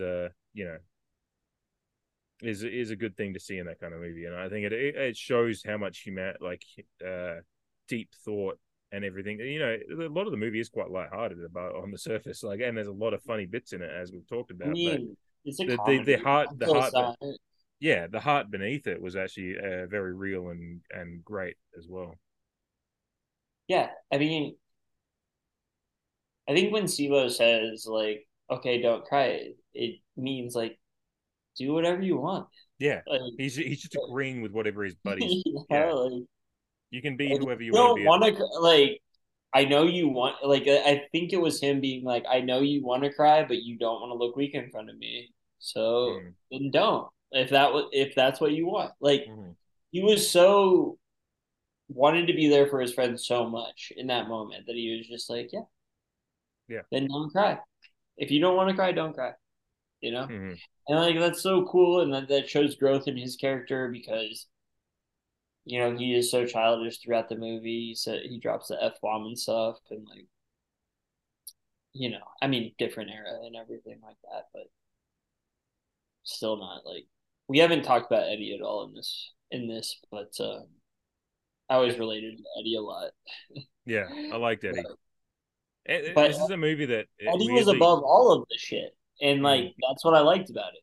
Is he was just like he saw through it, and he was just like, yeah, let's go get beer in Wyoming, but like, yeah, you guys are. I like girls. That was kind of. I don't want to. We can talk off there, but yeah, he was just like, I like girls. Like that's my thing. And it's like, yeah, this music rocks. Of course it rocks. And then like, what? You're gonna call me a pussy for liking it when I say it's good? Like, I relate to that guy a lot. It's just like, it just shows like the lame aspects of punk and to a wider extent any scene that puts any scene like metal like is the same way. Actually, metal dudes like happen to be some of the best dudes that I've ever been in. Like, I wish the punk scene was the metal scene. always, because metal dudes know exactly what they look like, and so they happen to just end up being the nicest people in the entire world. Mm. Apparently, Margot Robbie's like big into metal. Which is wild. Wild card. Metal Barbie. She's like talked enthusiastically in interviews because people have asked her, and they're like, whether it be Jimmy Kimmel or Fallon, I can't remember which one, but they're like, "You're into metal, right?" And they're like, she's like, "Yeah, I've got a Slipknot concert." Like, just like, and she's like, "I fucking loved it," and she's like the most smiley, it's just Anyway, I loved. When I saw that Devon Sawa was in the movie, I thought he was going to be in it more, but like his few scenes are quite memorable. So and it speaks to kind of, but your mom's still taking us to soccer practice, right? I mean,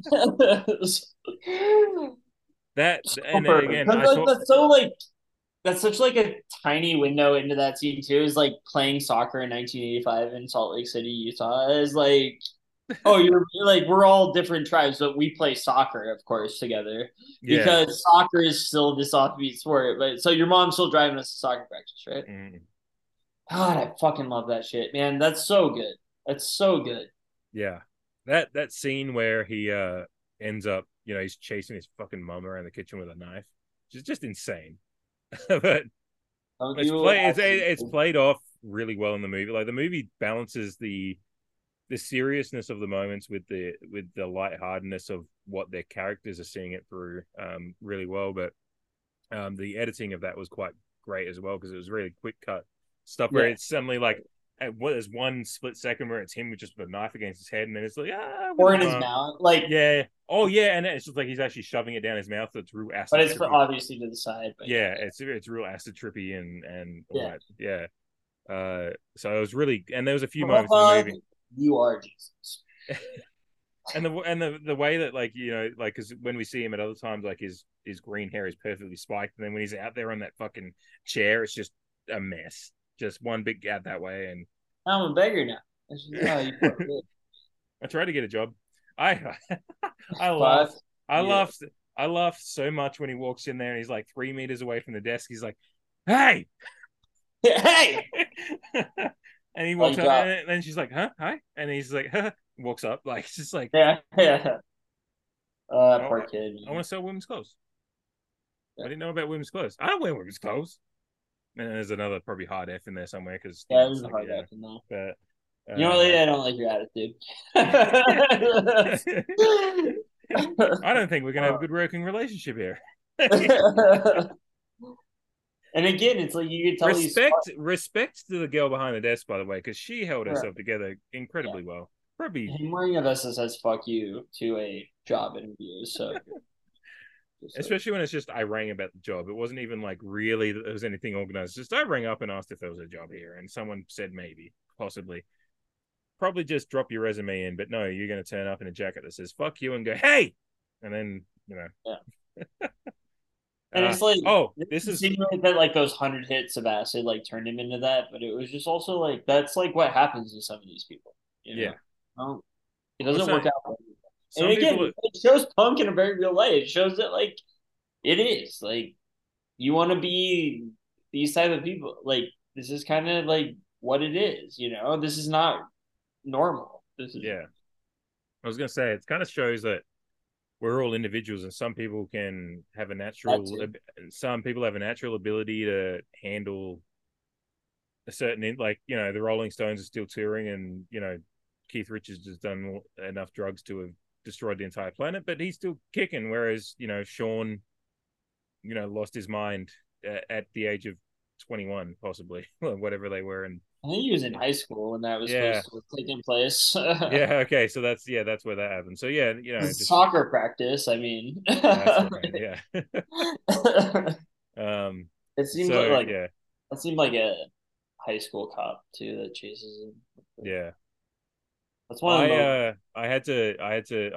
I talked about it off air, but my acid trippy kind of connection moment was so we have the character of Mark, Hugo Stiglitz, Til Schweiger's character. That's an incredible, decent role in this movie, and he's very funny. But he talks about how because he has a lot of money, and there's this great scene that's edited together where little Steve-O is talking about how he just every time you go over to his house, he just has to tell you about the newest thing he's bought because he's wealthy because his entire family died in a plane crash that he somehow. And the way he tells that story is brutal too. That incredibly well written. Yeah, incredibly well written and told and acted, and that scene was stuck with me because it was just the way he told the story.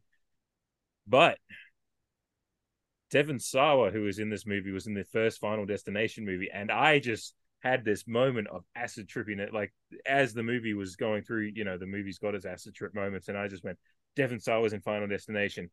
He's telling a story about his family dying in a plane crash. These movies exist in the same universe. And then that was how I took the rest of the movie in a way. So maybe Sean became that. Maybe he wasn't a beggar his whole life and he became that kid. I like to believe that being the movie set in 1985 and Final Destination came out in around 2000, that he banged some bird, and that's his kid in Final Destination. There you go.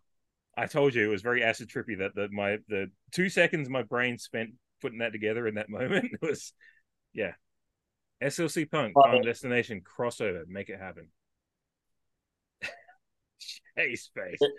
There was rumor during the pandemic when all the bad rumors were happening that they were going to do an SLC Punk 2 with Lillard, who is my favorite. Who is my favorite Lillard of all time now, by the way. But we are Blazers fans, so there's your context. But there was rumors that there was going to be an SLC Punk 2 about like him as a lawyer in his older days, and I was just please, can you just please leave my childhood alone? It's a movie that doesn't need. There is an SLC Punk 2 already too, and I hear it's one of the worst pieces. Like it has nothing to do with any of the main characters in the movie, and none of the same actors. It's basically the synopsis is I watched the first minute or two of it, and then I was like, "Oh, did you? I've never even done that." Bob is the narrator of it, like it's and Bob's dead, but it's his ghost is the narrator.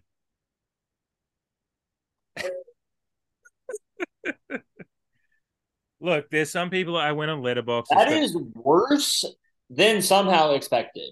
It's Michael Gorjan as well, so it's the same actor, and I think Devon Sawa is apparently in it somewhere. Yeah, that guy. What else is that guy? I mean, I love Bob, but like he's done a few things. I've seen him. I can't think of it right now, so I'm kind of betraying my own. Let's do a quick little Google right now. Generation X is what my last thing I'll search. So, all right, so Michael Gorjan. Oh, dude, he was like one of the main characters in Party of Five. Connection to Scream through Nev Campbell, Matthew Lillard, same universe as well. Anyway, a little bit before my time, I guess. I remember Party of Five because Nev Campbell was one of my top all-time crushes. I think. Wild Things. It's not. That's what's crazy is I hadn't even seen Wild Things until I was a late teen. I've never seen Wild Things. It's actually it's really fucking good actually. Like the headlines come from the obvious pool scene, but it's actually got a really twisted story. It's actually that's why Wild Things is a cult classic because of this. Like cult classics don't get their. There's certain things in movies like them. They usually is genre things or whatever. But a cult classic sticks because of story, and this comes back to SLC Punk as well. Is like SLC Punk has lasted and become a cult classic. I think having just seen it because of the story, and there's a lot of heart to it.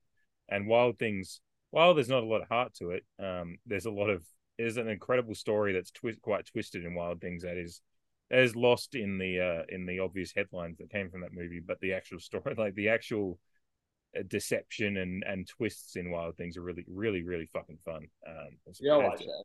Yeah, that would be that might be a birthday movie. That's going to be a birthday movie in the future. I'm booking it. I'm not going to tell you when. It's just going to be a year that I just go, we're doing Wild Things because it's a fucking fun movie and it's a good, yeah. Fair. You've got Kevin Bacon, Matt Dillon, Nev Campbell, Denise Richards. You got a I couple heard of big... Kevin Bacon was really good in it. And Yeah, don't and sell me on a movie with Denise Richards. what's that? and Nev Campbell, She's I not love a as good well. actress. No, but Nev Campbell is a good Nev actress, Campbell is good. and Matt Dillon's obviously good. When you have, Kevin Bacon is good.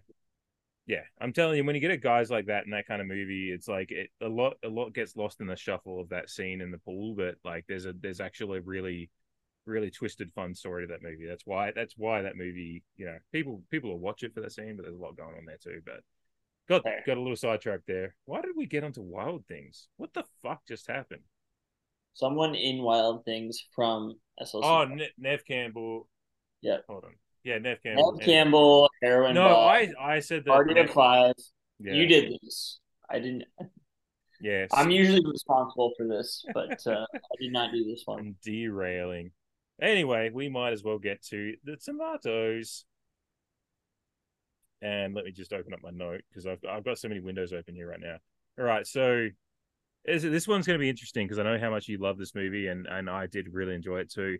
And the tomato scores and all that stuff actually are really interesting because there's a wild swing between a few of the different ratings. So tomatoes, it only has 62%. Not that bad. That's better than I thought. But IMDb it has 7.4. There are plenty of movies I know of that are in the 80s to 90% on tomatoes that are only around 7.4 on IMDb still. So it just shows different aggregators and Rotten Tomatoes takes in a lot. A big one that I always like to look at is the Google users, because Google users just people that Google it and give a thumbs up, thumbs down. 87% of Google users like SLC Punk, so people that are Googling SLC Punk are generally fans. It's got a Letterboxd, which is a very modern app as far as moviegoers. 3.7, 3.7 out of 5, which is pretty good for Letterboxd as well. A big one that I always like looking back on is the Roger Ebert reviews from when he was obviously, Roger Ebert. I cannot imagine his review of this one. No, he gave it 3 out of 4. Really? He really enjoyed it, and I'll send you the link after of his review. I thought his review was really, really. Please do. That's incredible. He reviewed that movie in March of 1999 and understood the assignment immediately. It was really good. I thought his review was really. It's not a bad movie. That's what I was shocked by watching it in my 30s. I was like, this is actually not bad. Let me read. I'll read the first paragraph of Ebert's review. Please do. Yeah. When people adopt a fearful and aggressive personal style, we forget that somewhere inside, hidden by the punk look, the haircuts, the body piercings, the chains, the tattoos, or the gang regalia, is a person who basically just wants to be loved and understood. Telling the world to go to hell is often the response of people who believe the world has told them to go to hell. So and then the review goes on, and he starts talking about the movie and the characters, and he reviews it. But and it's not like it's a long review, but and this is the last paragraph as well. He said, in this season of blaming everything on the movies, a film like SLC Punk will no doubt inspire knee-jerk moralists to deplore its depiction of an anarcho-punk lifestyle. But remember, a movie isn't what it's about, but how it's about it. What SLC Punk is really about is Steve-O's ironic distance on his lifestyle, about the way he lives it and analyzes it at the same time. The message isn't live this way, but look at the way you live. There's a little something there for all of us. For Roger Ebert's had some. I think The Shining was a movie that. The Shining was a movie he famously didn't like. There's examples of Ebert being wildly wrong in movies, but the reason he was so respected was often, surprisingly at times, he got the assignment on movies like that, and I was really surprised. And it's a short read. I'll send you the link so you can read it fully. But just that opening and closing paragraph, you can tell he got the assignment right away, like for a movie that was misunderstood when it opened. Yeah, I mean. That one shocked you. You were expecting 1 out of 4, I think, based on your reaction to that. Well, just like 2 out of 4, yeah, like maybe just. I think my reaction to this is on. This is going to be a big point, so bear with me. But I think my reaction to that is a lot of punk kids,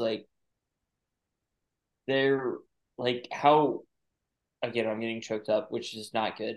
But is like how the world views the punk kids. It's like the world is more willing to accept those people than they would ever imagine. And it sounds like it should be on Newsmax, but like that just like shows me that it's just like, oh, people get it. They just don't. They just are above it. Baby, that's not quite above it. It's like sometimes the people like understand like your frustrations with the world. They just compartmentalize it a different way. They just like handle it in a different way. And I think like, Ebert like criticizes art for a living, or it did criticize art for a living. Like that's not a normal life. So it's like you get like being adjacent to reality in a lot of ways, especially when you're like looking at something that. I mean, I'm just blown. Like I'm honestly blown away by it. Like I love that. Like that means a lot to me. Like, I hadn't known that until you just read it, and like I don't know, just anything that we could have said in this 2 hour long podcast, like you of course summed up way better than we ever could. Yeah, that's why he is I one will of disagree the. with him a lot of times, but for that, like for him to like get a subject that I feel like I've been a part of for over half my life, like for him to get it is like, man, that's masterclass. Yeah, no, it's pretty dope. So when you see, because I know we do this just as a very, it's just a fun exercise. When you see Rotten Tomatoes rated at 62%, where would you be at on it? I'm really interested. I will preface this with, I totally get that. I will give it. I don't, to be honest. I'll give it an 87 from my own very biased perspective. Of course, that's what we do here. We're a podcast about movies we like and don't like, and 87. I'd say solid B. If just that punk, if it just wasn't Generation X, it would be nothing. Musical choices really swayed your decision there. No, it's I think it's really good, but if like somebody was ever asking me like on a night that they're like, hey, if you had to tell me a good movie to watch, I would not say SLC Punk. I would say like if you're like into some, Well, I guess that's the thing. What about you? No, I was at 85. I think good. Yeah. And you know my thing on movies like this is like and because we had the similar discussion on Babylon, is like I respect when a director has a vision and a story to tell, even if it's done imperfectly. And I think because SLC Punk is like far from perfect, but I think it like directing wise, it was done really well. It was written really well. Some of the editing and the cinematography in there, while like it's not a movie that demands like sweeping grand vistas like Dances with Wolves or fucking the classics of classic cinema, but it's a movie that all movies still have, good movies have, filmmaking art involved in it, and I think this movie did a really good job of it, even though it was telling a story that didn't demand that. And I think it all came together. And to the main point is it told a story that was very personal to him, even if it's not completely autobiographical. He had a story to tell and a point to put out into the universe, and he executed that really well. And I respect that, even if I don't, I gave it 4 out of 5 myself on Letterboxd. Like I can't even pinpoint why it's not like a 90%. Like because I think the story, I guess it's just more just maybe some points for sure, but we're not here to like celebrate weak points of movies. Yeah. So, but it's just like that's just where I landed on, and that's comfortable. I think 85 is good for me. That's not every movie needs. I don't even know what I gave Wolf Creek, but it could not have been anywhere near that. I feel like you were generous, basically, because I thought you liked it more than you've since expressed to me. So I think you were nice. I did not like it, but I am a nice person. So I think you were nice to me at the time, and then you expressed your true feelings later, and then I got mad at you. So I'm sorry. That sounds like par for the course of our friendship. I haven't even talked about VAR to you in a couple weeks, so nope. Moving on. Punk rock. I love living in the sugar. Yeah, that song. One of the few bands to ever be banned from Saturday Night Live here. Well, that's wild. I had no idea about that. John Belushi got him on. They played beef, bologna or bologna, whatever they say it. And then, but yeah, in the late '70s, they got banned from SNL for life. Wait, why is that? John Belushi got really into punk before he passed away, and or like I don't know how you want to call Fear. John Belushi, famous Oregon student.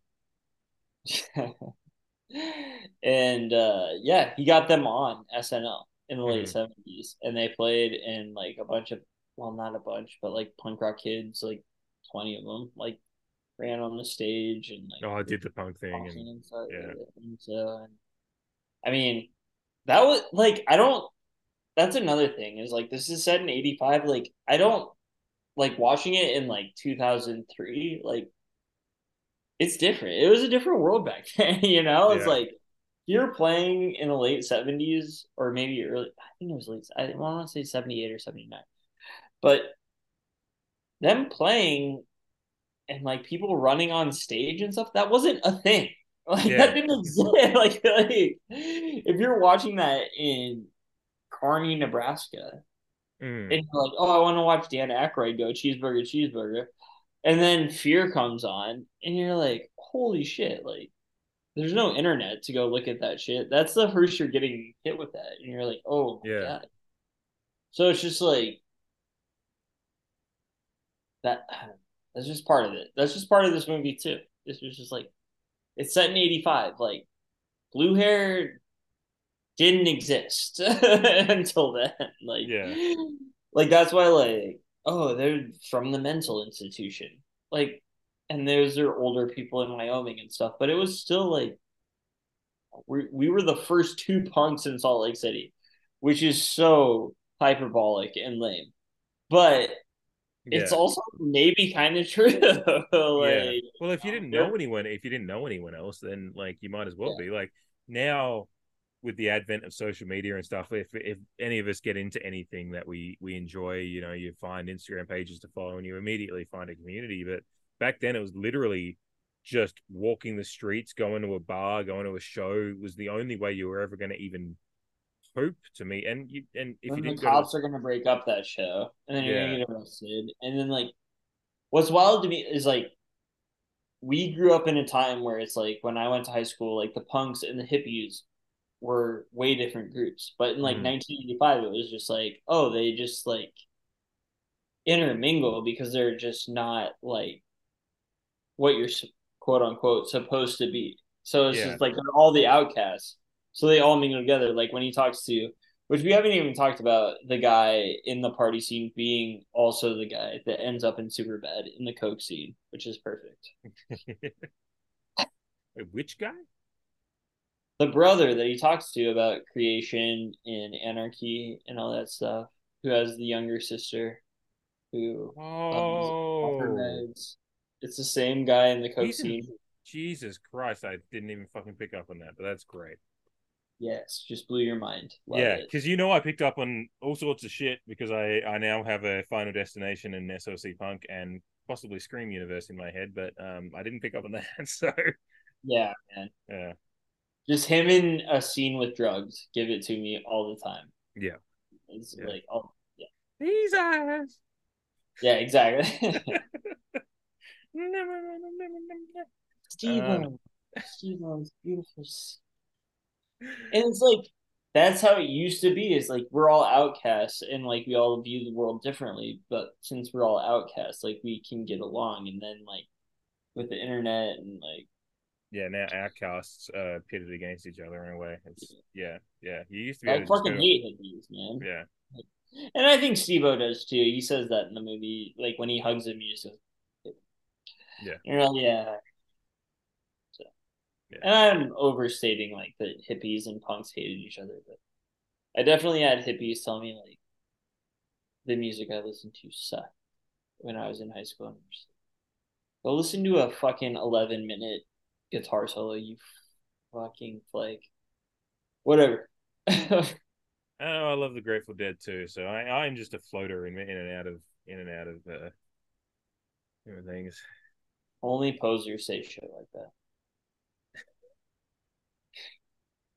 Look at the ceiling, you fuck. You're a poser in every realm. Get a Grateful Dead bear tattooed on you, you pussy. That sounds like a challenge. Yeah, I'm for it. I'm trying to get you to get tattooed. Yeah, you know what? I want to, and like I think I do just need to actually start with some little silly ones rather than actually like something grand. Because I have grand plans. I think I actually just do need to start with something like as silly as the Grateful Dead fucking bear or the skull fucking logo or something. Like a Bill Walton era Grateful Dead bear. Yes. Logo. Yeah. Bill Walton's what got me into the Grateful Dead. So this shows my sports fan. They suck. There's a couple of great fucking songs. There's some good songs. Yeah. Fire on the Mountain was good. Black Muddy River. Black Muddy River. See, I'm like really. Althea is my favorite one. I fucking love that song. Friend of the Devil. Terrible. They just like the songs I put on when I'm like just showering and I just need to fucking chill, man. Shut up. Play your instruments like they're meant to be played. That is conformist. Fuck off and die. Well, that feels like a good time to wrap this one up. I don't know. Do you have any closing thoughts, or you're good? You're good. I love this movie, and I'm so glad that you agreed to do it. Thank you for that. I'm glad you enjoyed it, which I was not expecting. I fucking loved it. I will rewatch it a bunch of times in the future, and that's a testament a lot of to fun, and it's a lot of I don't know, man. It just means a lot to me, that movie, and like I think it's a lot. As punk kids would never ever admit in their entire lives, I think they would agree that it was a seminal moment in their lives of watching that film and just and now to be able to dissect it. I would love to talk to those kids now. But especially talking about it like 20 years post the fact that 25 years, whatever it is now. Like it's but that shit never. All right, we'll talk off air. Yeah. But still the fact that it's still relevant as well. Like the fact that I found relevance in some of the little, even though it's stuff that doesn't matter in the grand scheme of things, little snippets of culture and life that the movie showed were still relevant. And again, I think, yeah. But beyond that, the story of someone trying to find identity and finding at first identity through grouping themselves within some kind of group and then realizing that your ultimate identity is who you are and how you live your life regardless of that stuff is like a really powerful thing that you and I both I think attest to the fact that we've gone through periods of our life that you tried to be a part of something, and then even though you still saw as you grow out of it, you still go, oh, I enjoyed that, but it wasn't quite me. And then we realize as we get older, as Steve-O did, that it's just the ultimate form of rebellion. It's just to truly be yourself and hold up to whatever your convictions and your ideals are within this world, and what you believe in is the way to live your life, and the way to ultimately rebel against whatever you are fighting against is to truly be yourself and do what's right by those convictions, whether they be right or wrong for some people on this planet. At least I won't agree with it, but you live in that life, so I think it's a story that even it'd be interesting 40 or 50 years down the track what people are seeing from it now, and it is a story in amongst all the humor and lightheartedness of it and some of the things it shows as far as the punk scene. The heart of the story is a very human story, and that's really cool. So I loved it.